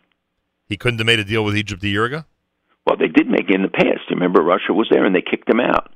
And now they're being invited back. And in part because of, I think, policies that were pursued in the past and their sense, and at least that's what I hear from them, from different Arab leaders, is their sense of frustration right now. And there are enough countries willing to make these deals. In other words, we always conjecture that plenty of these countries want nothing to do with Russia and or Iran, but there are plenty that do, and there's enough space to go around, so to speak. But you can't compare what Russia can offer to what the United States can offer. And that's number one. Number two, many of the Arab countries, for instance, still believe them to be godless communists. I mean, I've heard it. But the political necessities or perspectives or trying to create alternative pressure to get the U.S. To get U.S. policy or European policies changed dictate that they do it, and they're when you're fighting for your existence, you reach out to whoever you can in order to support you, and if they feel that you remember during the years of the Obama administration, they felt total alienation and flirted with anybody because they and everybody, and that includes strengthening the relationship with Israel, which is stronger with Egypt than it has ever been. Well, I was just going to say that there is a certain unreliability from the U.S., which I don't know if the Trump administration has, completely recovered from, in terms of the way certain countries felt abandoned during the Obama administration. And I think there isn't a deliberate policy of disengagement, at least we didn't think so, but the manifestation of it in many cases is being cited as a continuation. Some say that, look, you still have Obama people in the government making decisions. You see the turmoil in the State Department and the reports now that Tillerson will be out, Mr. Pompeo, who is a great guy, coming in, and Senator Cotton going to Pompeo's position as head of CIA. These would be positive changes. I think their perspectives are somewhat different. Tillerson, then they walked back some of the reports about Tillerson's removal. I think that they want him to resign. I think he's not going to resign. He'll have to be fired. But the likelihood, as we said a long time ago, would be that he would be out by the end of the year. But he's also stripping the State Department. They're cutting it back, the employees, which I'm sure is a valid thing to do. There's a lot of excess personnel. But at the same time, it's not functioning, and they're not reporting. I met ambassadors who said they hadn't filed reports in many months in critical countries, and there are now some appointments are finally getting through of new people to take some of the key positions, which have remained vacant this whole year. Review for a second. You just described the Russian footprint in terms of Egypt, Sudan, etc. Iran has bases where? Where is their footprint that you described earlier? Well, today they dominate Iraq, Syria, Lebanon, Yemen. They're playing a decisive role, but certainly their transnational highway that goes now from the Mediterranean to Tehran, that their militia are operative and in Iraq, dominant even. In Syria, they have the biggest presence, and their long-term presence there, I think, has been enshrined when Israel has always demanded the removal of the Iranians and that they will not tolerate Iran's permanent presence because it is a permanent threat. And what we're seeing now is that the base, as I said, in Syria. They don't need bases in Iraq because it's their people who are there and just follow the course of Soleimani, and they are establishing Hezbollah presences all over the world. There's a global hegemonic drive, both by Turkey and by Iran, and now they're in alliance with Russia in implementing it. Yeah, we sometimes forget what the ultimate goal is of those regimes. I mean, we certainly can relate to the early part of World War II if you examine what some of the leaders dreamt about. And in Iran, that's exactly. I mean, you would argue in Russia they're dreaming about the same thing as well, not just Iran, but and maybe even Turkey the way you described it. It's sort of like three governments with the same ultimate goal. Maybe for some more realistic than others in terms of a complete takeover of the Middle East and then beyond that. And I think their interests will ultimately clash, and that we should be more aggressive in our role. The fact that we're not part of the Astana process, I think, is a big mistake in leaving the vacuum. I'm not saying that we are investing. We have military presence in Syria. We are doing it. This is a carryover from the past, but it's now 1 year into the new administration, and I think what's important in the Middle East is the messages that you send of your engagement. And the president has visited. The president, the vice president, is going on a trip now. He'll be in Israel during Hanukkah, and there'll be a lighting at the Kotel. Again, another symbolically important demonstration on their part about the holy places, in contrast to what we've seen at the UN. Wow, yeah, that is symbolic and important. You think Israel's going to send a new ambassador to Jordan? You think that relationship will strengthen? I think the relationship has remained strong, and the king has said to us all he wants to see is that this guy be put on trial.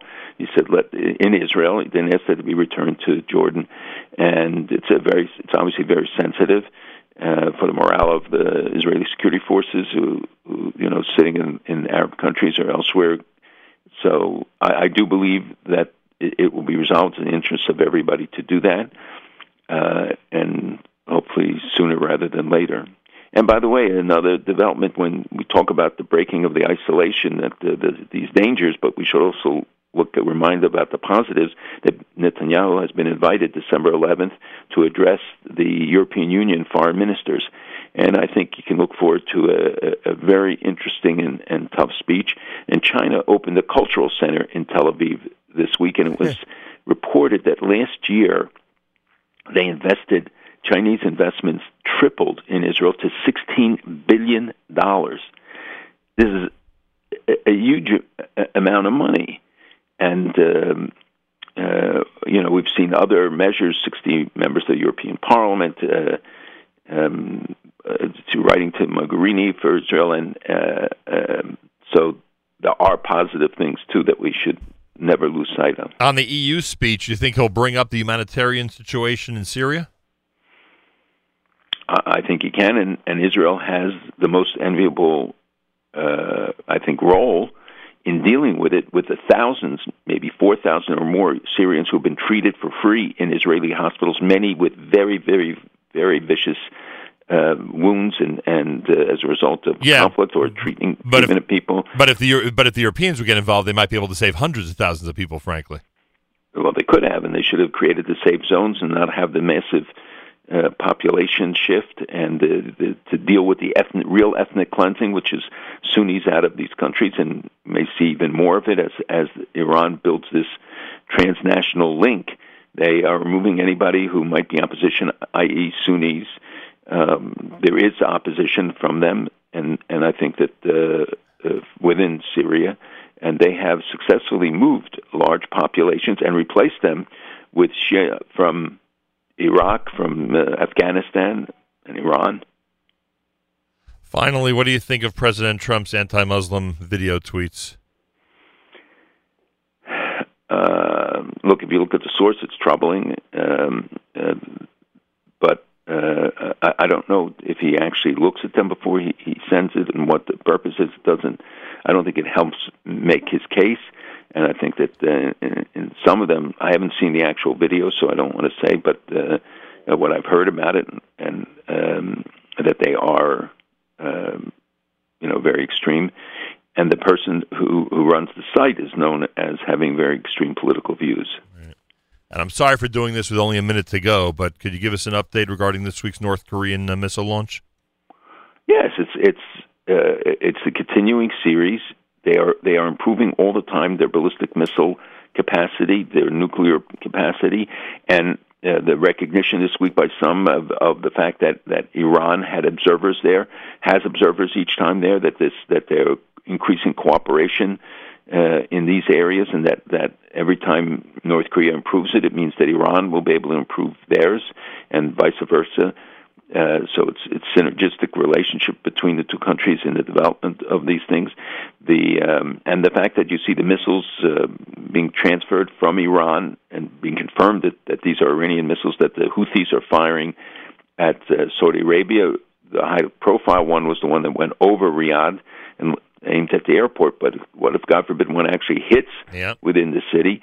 And this is the 8th missile that was fired. And we know that the Iran Revolutionary Guard, Hezbollah, are operating with Houthis. They're training them. They're providing weapons to them. So the increased cooperation, military cooperation between North Korea and Iran, is an added dimension that doesn't get enough attention. Yeah, that's for sure. All right. Thank you, Malcolm. Have a wonderful Shabbos. We'll speak again next week. Have a great Shabbos to everyone. Be well. Malcolm Hoenlein is Executive Vice Chairman of the Conference of Presidents of Major American Jewish Organizations. Joins us Fridays here at JM in the AM for the weekly update. And I want to thank those who've been acknowledging the first anniversary of our all-digital format. Thank you, thank you, thank you. December the 1st of last year, the Nachum Segal Network became an all-digital format with JM in the AM as its flagship program. I'm very proud of it, and we have been flying for the last 12 months, to say the least. And I want to thank everybody out there for their incredible support in every single which way. Friday morning broadcast with candlelighting at 4:09 on this Erev Shabbos. 4:09 is candlelighting time. Erev Shabbos Parshas Vayishlach. This time each and every Friday, every Erev Shabbos. With great pleasure, we present Rabbi Benjamin Yudin, spiritual leader of Congregation Shomrei Torah in Fairlawn, New Jersey, to address the entire listening audience concerning the Torah portion of the week. Good morning, Rabbi Yudin. Good morning, Nachum. Good Erev Shabbos, everybody. Tomorrow we have the privilege of reading Parshas Vayishlach. Parshas Vayishlach, Yaakov returns home after 20 years with his uncle Lavan, and now he encounters the first thing in the parsha, the confrontation with Esav. And as the pasuk says, Vayayovig ish imo ad alos hashachar. It's not that Yaakov, as an individual, was mugged over 3,000 years ago, that we need to read this in our shul every year, and it's part of the Torah. How does that fit in with the constitution of the Jewish people? And therefore, I tell you every week, there are no Bible stories. There are Bible lessons. And so the Ramban on that verse tells us that it's not simply an occurrence which happened once, but ad alos hashachar, until the end of the long night. The night is the symbol of the Golus, the exile that the Jew is going to be in. And there's going to be, we are assured, a wrestling match throughout the night, throughout the long Golus, whereby Esav and the nations that Esav represents, as Rashi brings later on.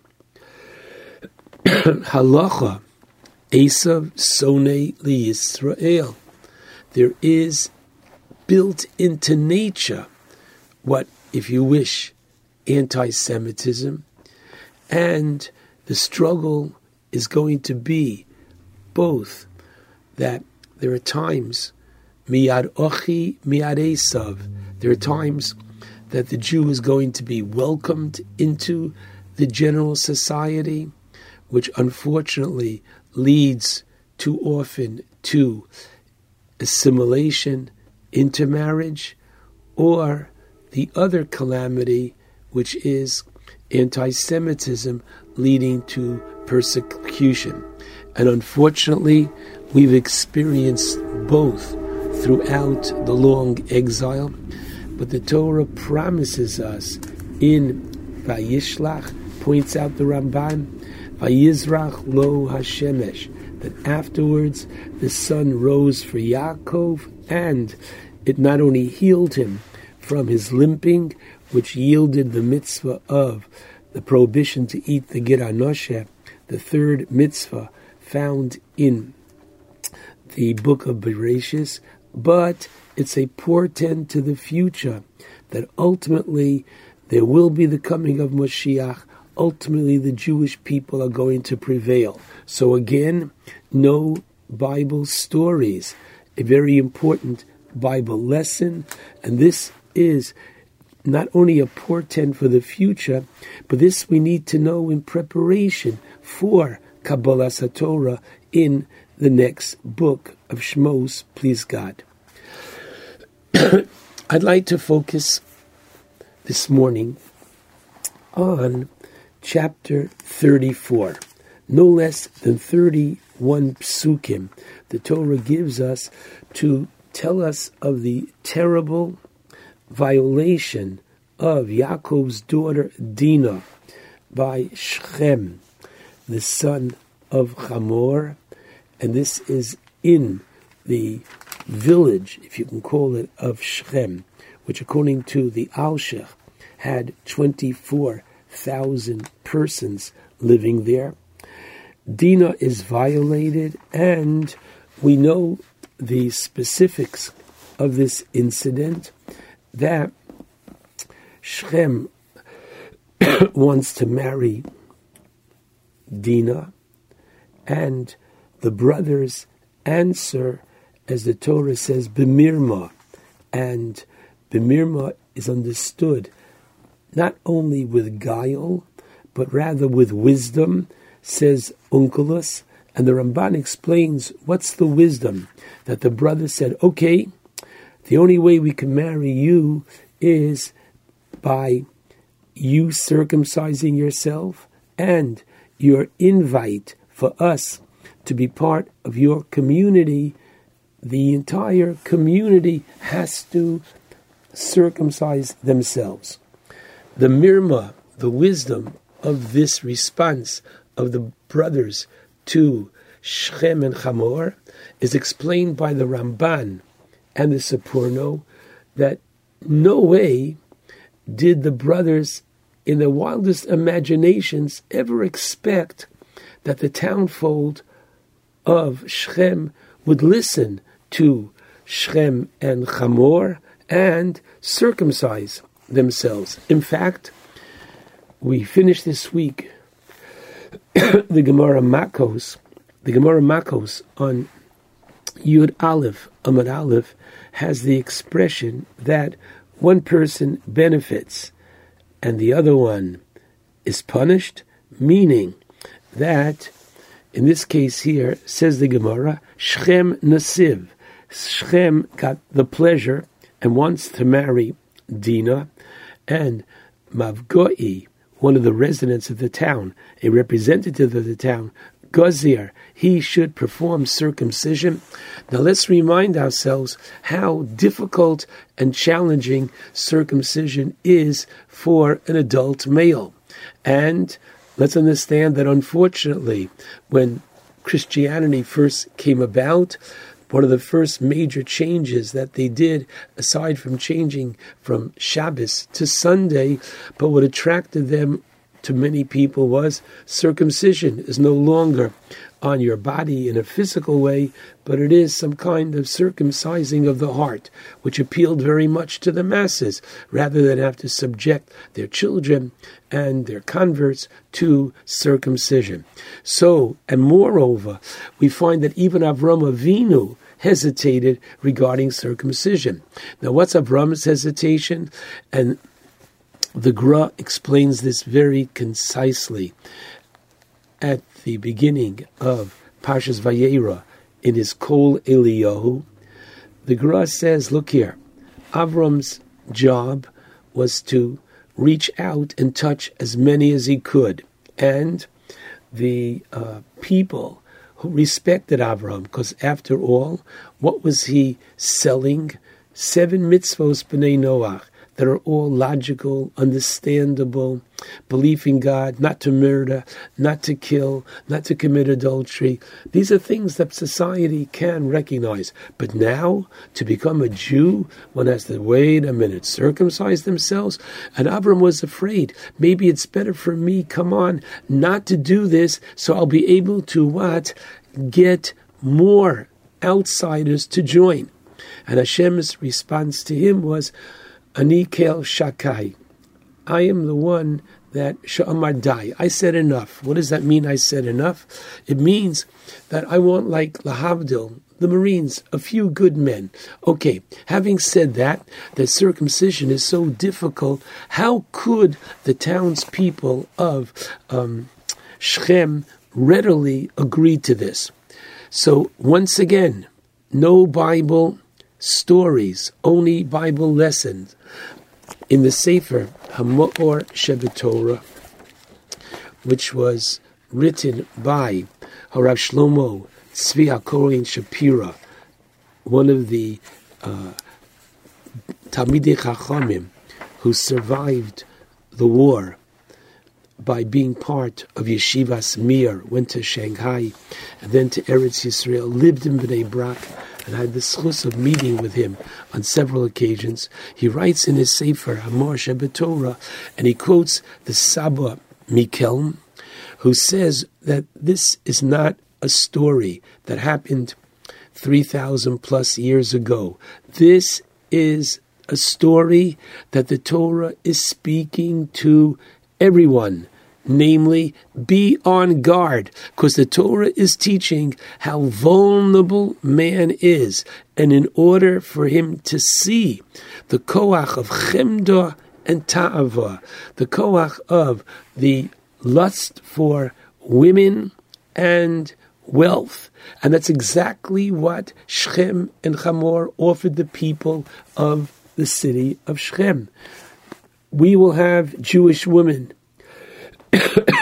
We will get Jewish wealth. And the Medrash Seichel Tov understands that Vayishma'u el Chamor, the townspeople listened, Kishehiter lahem ligzol mamono shel Yaakov. We will be able literally to steal, to take, we'll have all the wealth of Yaakov. So, man lusts. And the only question is, what is he lusting after? What is he going to get? What is important to him? And therefore, the Torah is showing us how much each person is drawn. And just as we find by Avram Avinu, that Ava Mikalkel es Ashura, Avram Avinu had many servants, yet to go to the Akedah, he himself saddles and prepares the donkey. Don't say it's beneath my dignity. He wants it so much. So too, these townspeople went and circumcised themselves in order to satisfy their lusts and their passion. And therefore, the Torah is saying, be careful, because each and every one of us is vulnerable. And once we are vulnerable, we become lustful after, and then there's no limitation as to how far we can go from our original principles and our original dedication to that which was near and dear to us. I'm going to share with you a horrific story that I heard in Eretz Yisrael, and that is as follows. Approximately a few months ago, there was a break-in to a Beis HaKnesses on Leil Shabbat. And they came in the morning and they saw how it was broken into from the basement, but they searched the entire Beis HaKnesses. Not a shekel was missing from the tzedakah box. No silver was taken from the Aron Kodesh. Nothing was touched. It was an enigma to them. What could have happened? Months later, a 17-year-old boy meets with the rabbi of the shul and confesses, I broke into the shul on Leil Shabbat. Why? You're not going to believe this. I couldn't believe it. I broke in because I needed internet. He needed to use his phone on Shabbos. He couldn't do it at home, and therefore he knew because of the offices in the Beis HaKnesses there was internet, and therefore he needed to be at email, he needed to whatever, unfortunately, is on that phone of his. So listen carefully. Lo Aleinu, if you were to ask this boy, are you a Shomer Shabbos? He'd say yes. He wouldn't get in a car on Shabbos. He wouldn't cook on, he would not violate Shabbos. But because the phone is such an integral part of his life, and would you ask him, are you permitted to break into any place? Being a mazik, especially Mamun Hekdesh, breaking into a shul. But just look what happened over here. Why? Because of this incredible passion that he, as a representative of too many TOO of our youth that are so into the telephone that they are no longer knowing who they are, what they are, and this has become their life. And therefore, we have to say to ourselves, yes, it is a major problem. What are we going to do about it? So let's understand that in Koheles, chapter 7, verse 14, easy to remember. You have what Shlomo HaMelech says, Zel u'mazeh osor elukim. That whenever there is a strong Yetzer Hara, whenever there is a strong negativity out there is always the opposite side of sanctity, of holiness, which is there, and both are there. And just as it's easy to go to this, we have to make the environment in our homes, in our schools, such that our children, teenagers especially, and young adults, should not be living with their telephone and too much of the negativity that's found on the telephone, but rather kihim chayenu. They should realize that Torah gives us that v'harevna, that sweetness. And I'm going to suggest one simple, not a solution, but a start in the right direction. My mother, Oleh HaShalom, and we're going back now at least 7 years, whereby when I came to Brooklyn to pick her up to come to me for Shabbos, the first thing she would do was take away my phone. This was a simple flip-flop phone that I, as a Rav, would use to communicate with people even when I was driving in the car through Bluetooth. And my mother would take it away. I want to spend time with you and not listening to all what's going on in your community during the hour that we drove in the car together. When your children are in school, hopefully they're giving their phones in and not using them during class. When dinner time comes in your home, make a rule. No phones at the dinner table, so you have a chance to talk to them. The siblings should talk to each other, as opposed to each one texting and doing whatever they're doing, which is not good for the familial relationship. When you're alone with them in the car, No phone. The opportunity to connect with your children, what's going on in your life, as opposed to too much of the narishkeit and the wrong thing which is going on with their fingers and removing them from, unfortunately, the true happenings of what's going on in life. And so, what's the story doing here, which was written over 3,000 years ago and happened at that time? Come on, who needs it? We need it. Because who is it talking to? It's talking to each and every one of us. Is it easy to be a Jew? No. Schwer zu sein a Yid meant one thing so many years ago, and now it means something else. Hatzlacha Rabbah, we can rise to the occasion, because zeh l'umazeh Assa Elokim. Shabbat Shalom to all.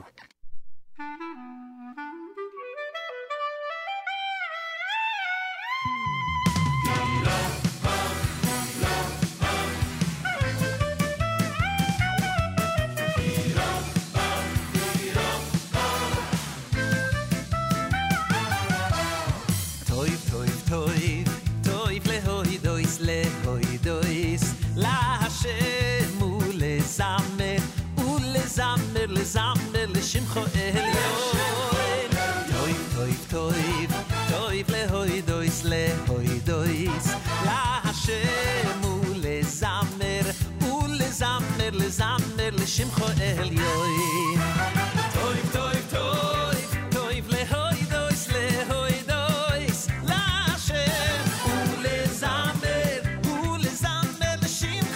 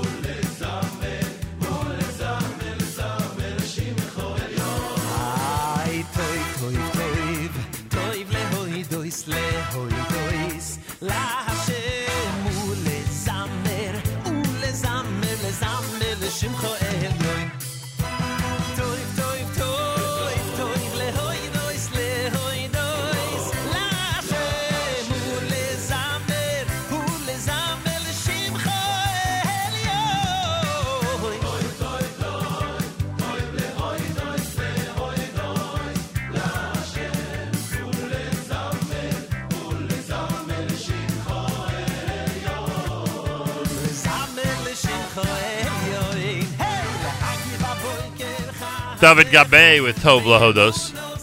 Erev Shabbos on this Parshas Vayishlach with candlelighting time at 4:09 on this Erev Shabbos in the New York area, welcoming all of you from around the world. Coming up right after JM and the AM, Table for Two with Naomi Nachman. Today's encore presentation is Shannon Sarna, author of The Modern Jewish Baker, and Sally Fax of World of Chantilly Bakery. They'll both join Naomi.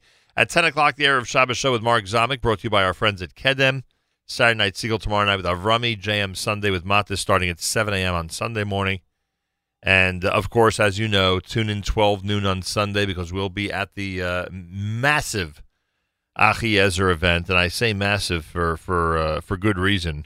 We'll broadcast between noon and 2, but starting at 11 a.m., Achiezer's Jewish Healthcare Conference and Expo is going to be happening at Citi Field in Queens. Everybody is invited. And with us live via telephone is the man in charge of the Achiezer organization. That's right, Boruch Ber Bender. Rabbi Bender, welcome back to JM in the AM. Good morning, Nachman. Yeah, I got to talk to you about finding me a spot over there. I'm starting to enjoy this, you know? What happens Friday before the conference? Are a lot of loose ends being tied up today on this short Friday?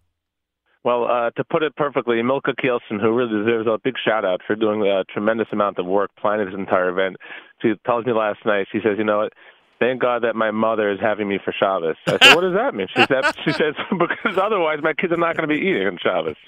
So she's been in charge of a lot of the logistics, huh? That's exactly right. She, along with Yitti Deitch, they've really been working on the, like you said, massive amount of logistics that really go into such an event. And yes, today is that day, Nachum. You were hit at the nail on the head where you get to see the nitty-gritty, down to the most minute details that cannot be overlooked. And today's that day where we, the Shabbos is coming, Baruch Hashem, where we have to just fine-tune it and make sure that nothing falls through the cracks. And that's what's going to go on today. Tomorrow night, obviously, a lot of volunteers coming to the office as well to prepare many different bags, handouts, so on and so forth. But lots of excitement in the air, definitely, as we get closer. Do you know how many people total, at least approximately, are expected to be there Sunday at Citi Field? It's looking to be right now, based on the reservations and based on what we have, believe it or not, at least 1,000 people. Wow. Maybe more. Obviously, we've never had that many, but our concern now is, are we going to be able to run out of certain things? I think that, our chairman, Shuli Woolman, would not allow such a thing. Achiezer doesn't run out. Right. We've got to make sure all of our guests are served. I called our dear friend Yoli Steinberg, our mutual friend, of Gourmet Glad, who's graciously sponsoring so much, wonderful food. And I said, Yoli, ramp it up. We don't want people to go hungry, but the reservations are coming in. And as recently as last night, a couple reached out, after they made their reservation, said just, be advised, thank you for doing this. We're coming in from Cleveland, Ohio. Unbelievable. Oh, yeah. And you've mentioned about people from Florida and other places that are flying in. Rabbi Baruch Ber Bender is with us, the Achiezer Jewish Healthcare Conference and Expo. Over 20 informative lectures, over 60 incredible vendors. Our broadcast is happening Sunday. L'Nishmas Yaakov Mordechai ben Avram Lipa Cohen, starting at 12 noon. Free screenings, including hearing, dental, vision, and general health. All this under one roof. We know it at Citi Field in Queens, New York. Transportation from Williamsburg and Borough Park and Flatbush and Muncie and Lakewood. Register now, achiezer.org/expo, achiezer.org/expo. And, of course, there's free parking there at the stadium, and everyone is encouraged to be there. What does it say about our community? I guess it says that our community has a lot of needs and a lot of specialties that have to be addressed if over 1,000 people are going to be showing up on Sunday. That's exactly what it is. It really says, I like to add one dimension quickly. I think it says the diversity of the needs that are there. Right. I think people are realizing that they need to understand the resources that are available to them. They simply don't know.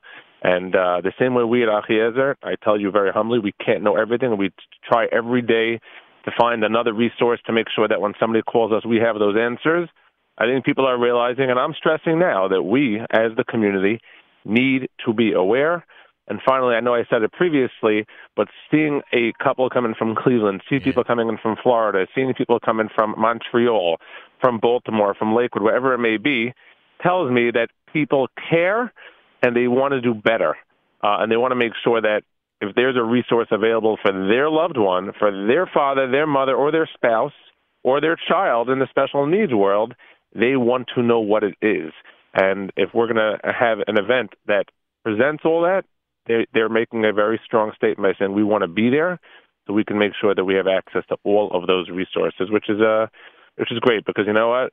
If there's one life, right, that could be saved, or one life that could be impacted positively, and obviously there'll be many more, hopefully, from the event, then the entire event will have been worth it. That's really how we feel. And we really are. And I just want to add in, I didn't say it previously, but we keep saying the Yaakov Mordechai ben Lipa Cohen, Mr. Jack Woolman, who has sponsored this, he was a person who lived his life that way.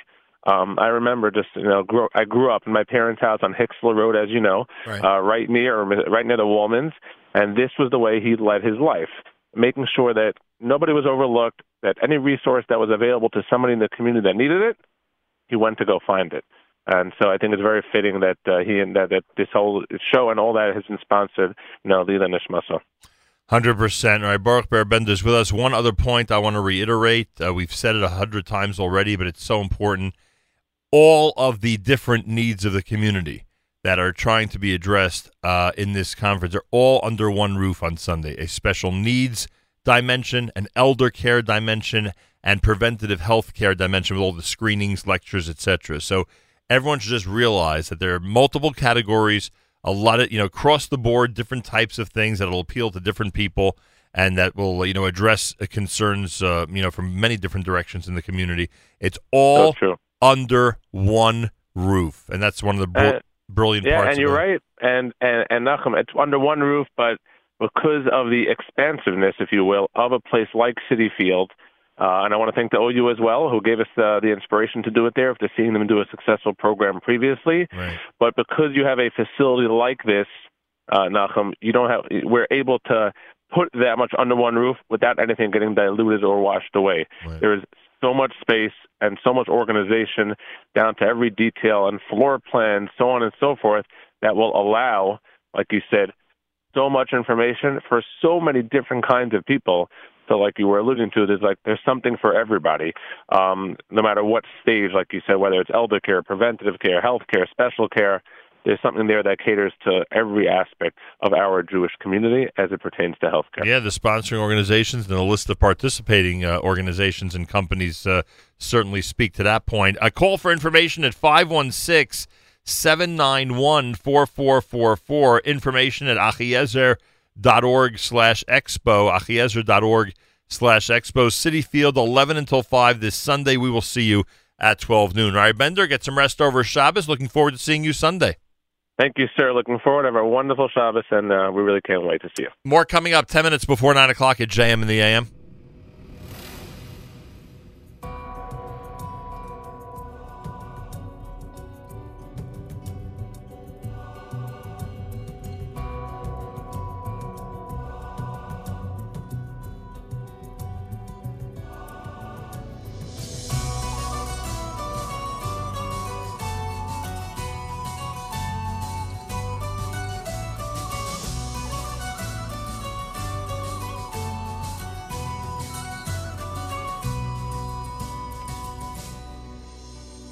סלח לי אבי, כי חטאתי לך, יכול לי על כל פשעי. על כל פשעי. גם בימים ששכחתי אותך, היית תמיד בחיי. בכל הדרכים שהלכתי בעצם, היית לי נר לרגליי. הייתי עיוור, לא ראיתי מעבר למה שהביטו מלך מלכי המלכים, תודה על חיים, על אושר, על בכי, על צחוק. גם כשקשה לפעמים, גם אז אלוקים, אתה לעולם לא רחוק. מלך מלכי המלכים, תודה על חיים, על אושר, על בכי, על צחוק. גם כשקשה לפעמים, גם אז אלוקים, אתה לעולם לא רחוק. גם כי אלך בדרכי חשוכה, בטחתי בך אלוקיי. על חצי שני, על בכור וילדה, תודה גם על עושר בלי די. תודה על חגים, על שבת ששומרת, שלא ייגמר לעולם. כל יום שעובר בדרכי לגן עדן, שיוויתי אותך מול עיניי. מלך מלכי המלכים, תודה על חיים, על אושר, על בכי, על צחוק. גם כשקשה לפעמים, גם אז אלוקים, אתה לעולם לא רחוק. מלך מלכי המלכים, תודה על חיים, על אושר, על בכי, על צחוק. גם כשקשה לפעמים, גם אז אלוקים, אתה לעולם לא רחוק.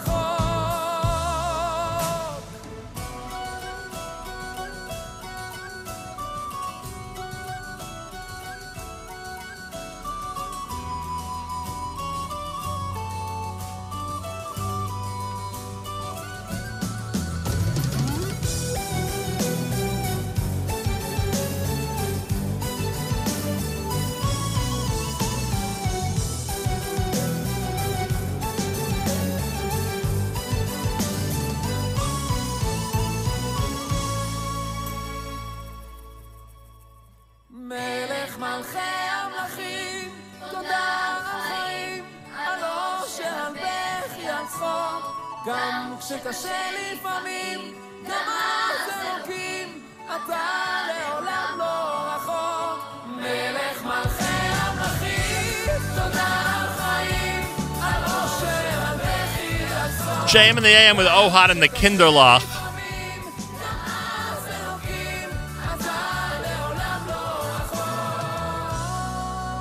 Looking forward to the Atid Society event for the Kushner schools this coming Sunday night. Safam, of course, are going to be in concert starting at 7:30.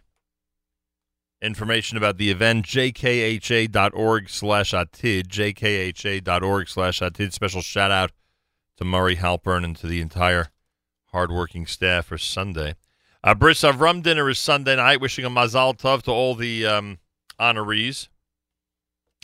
Bris Avram under the leadership of Rabbi Kanelsky. That happens on Sunday in New Jersey, 908-289-0770 for last-minute details. Rabbi Dr. Jacob J. Schachter on the contemporary significance of the State of Israel. Reshit Tzmichat Gulatenu. Fall lecture series continues tomorrow night at 8:15 at the Congregation Talmud Torah of Flatbush on Coney Island Avenue in Brooklyn, New York. Information, contact Talmud Torah of Flatbush. Emunah dinner is tomorrow night at Chelsea Piers. Mazal Tov to Esther and Paul Lehrer, Michelle Selig, Shira Ben David, and Melanie Olbaum, all being recognized by Emunah tomorrow night. And the new Springville Jewish Center, their sisterhood, hosts Myron Sugarman as guest speaker tomorrow evening, the last Jewish gangster. We'll talk about the mob, the Jews, and Israel tomorrow night at 8 p.m. on Saxon Avenue in Staten Island at the new Springville Jewish Center. Journeys, JM and the AM. So throw away your hammer. There's nothing left to do. Go on home and find the gift that's waiting there for you. Oh, it's time to say good Shabbos, 'cause all your work is done. Gonna spend a day together with the Holy One. Say a special blessing on a cup that's filled with wine. Man and his creator, it's a very special sign. Your candles will be burning, they'll fill your home with light, singing songs of Shabbos well into the night. So throw away your hammer, there's nothing left to do. Go on home and find a gift that's waiting there for you. Oh, it's time to say good Shabbos, 'cause all your work is done. Gonna spend the day together with the Holy One. Say a special blessing on a cup that's filled with wine. Man and his creator is a very special sign.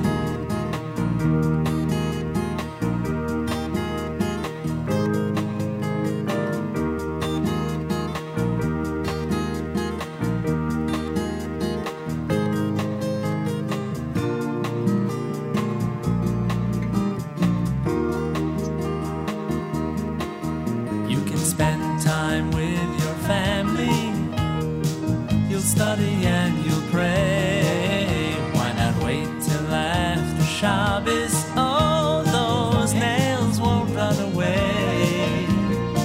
So throw away your hammer, there's nothing left to do. Go on home and find the gift that's waiting there for you. Oh, it's time to say Shabbos, 'cause all your work is done. Gonna spend the day together with the Holy One. Say a special blessing on a cup that's filled with wine. Man and his creator, it's a very, very, very, very, very, very, very, very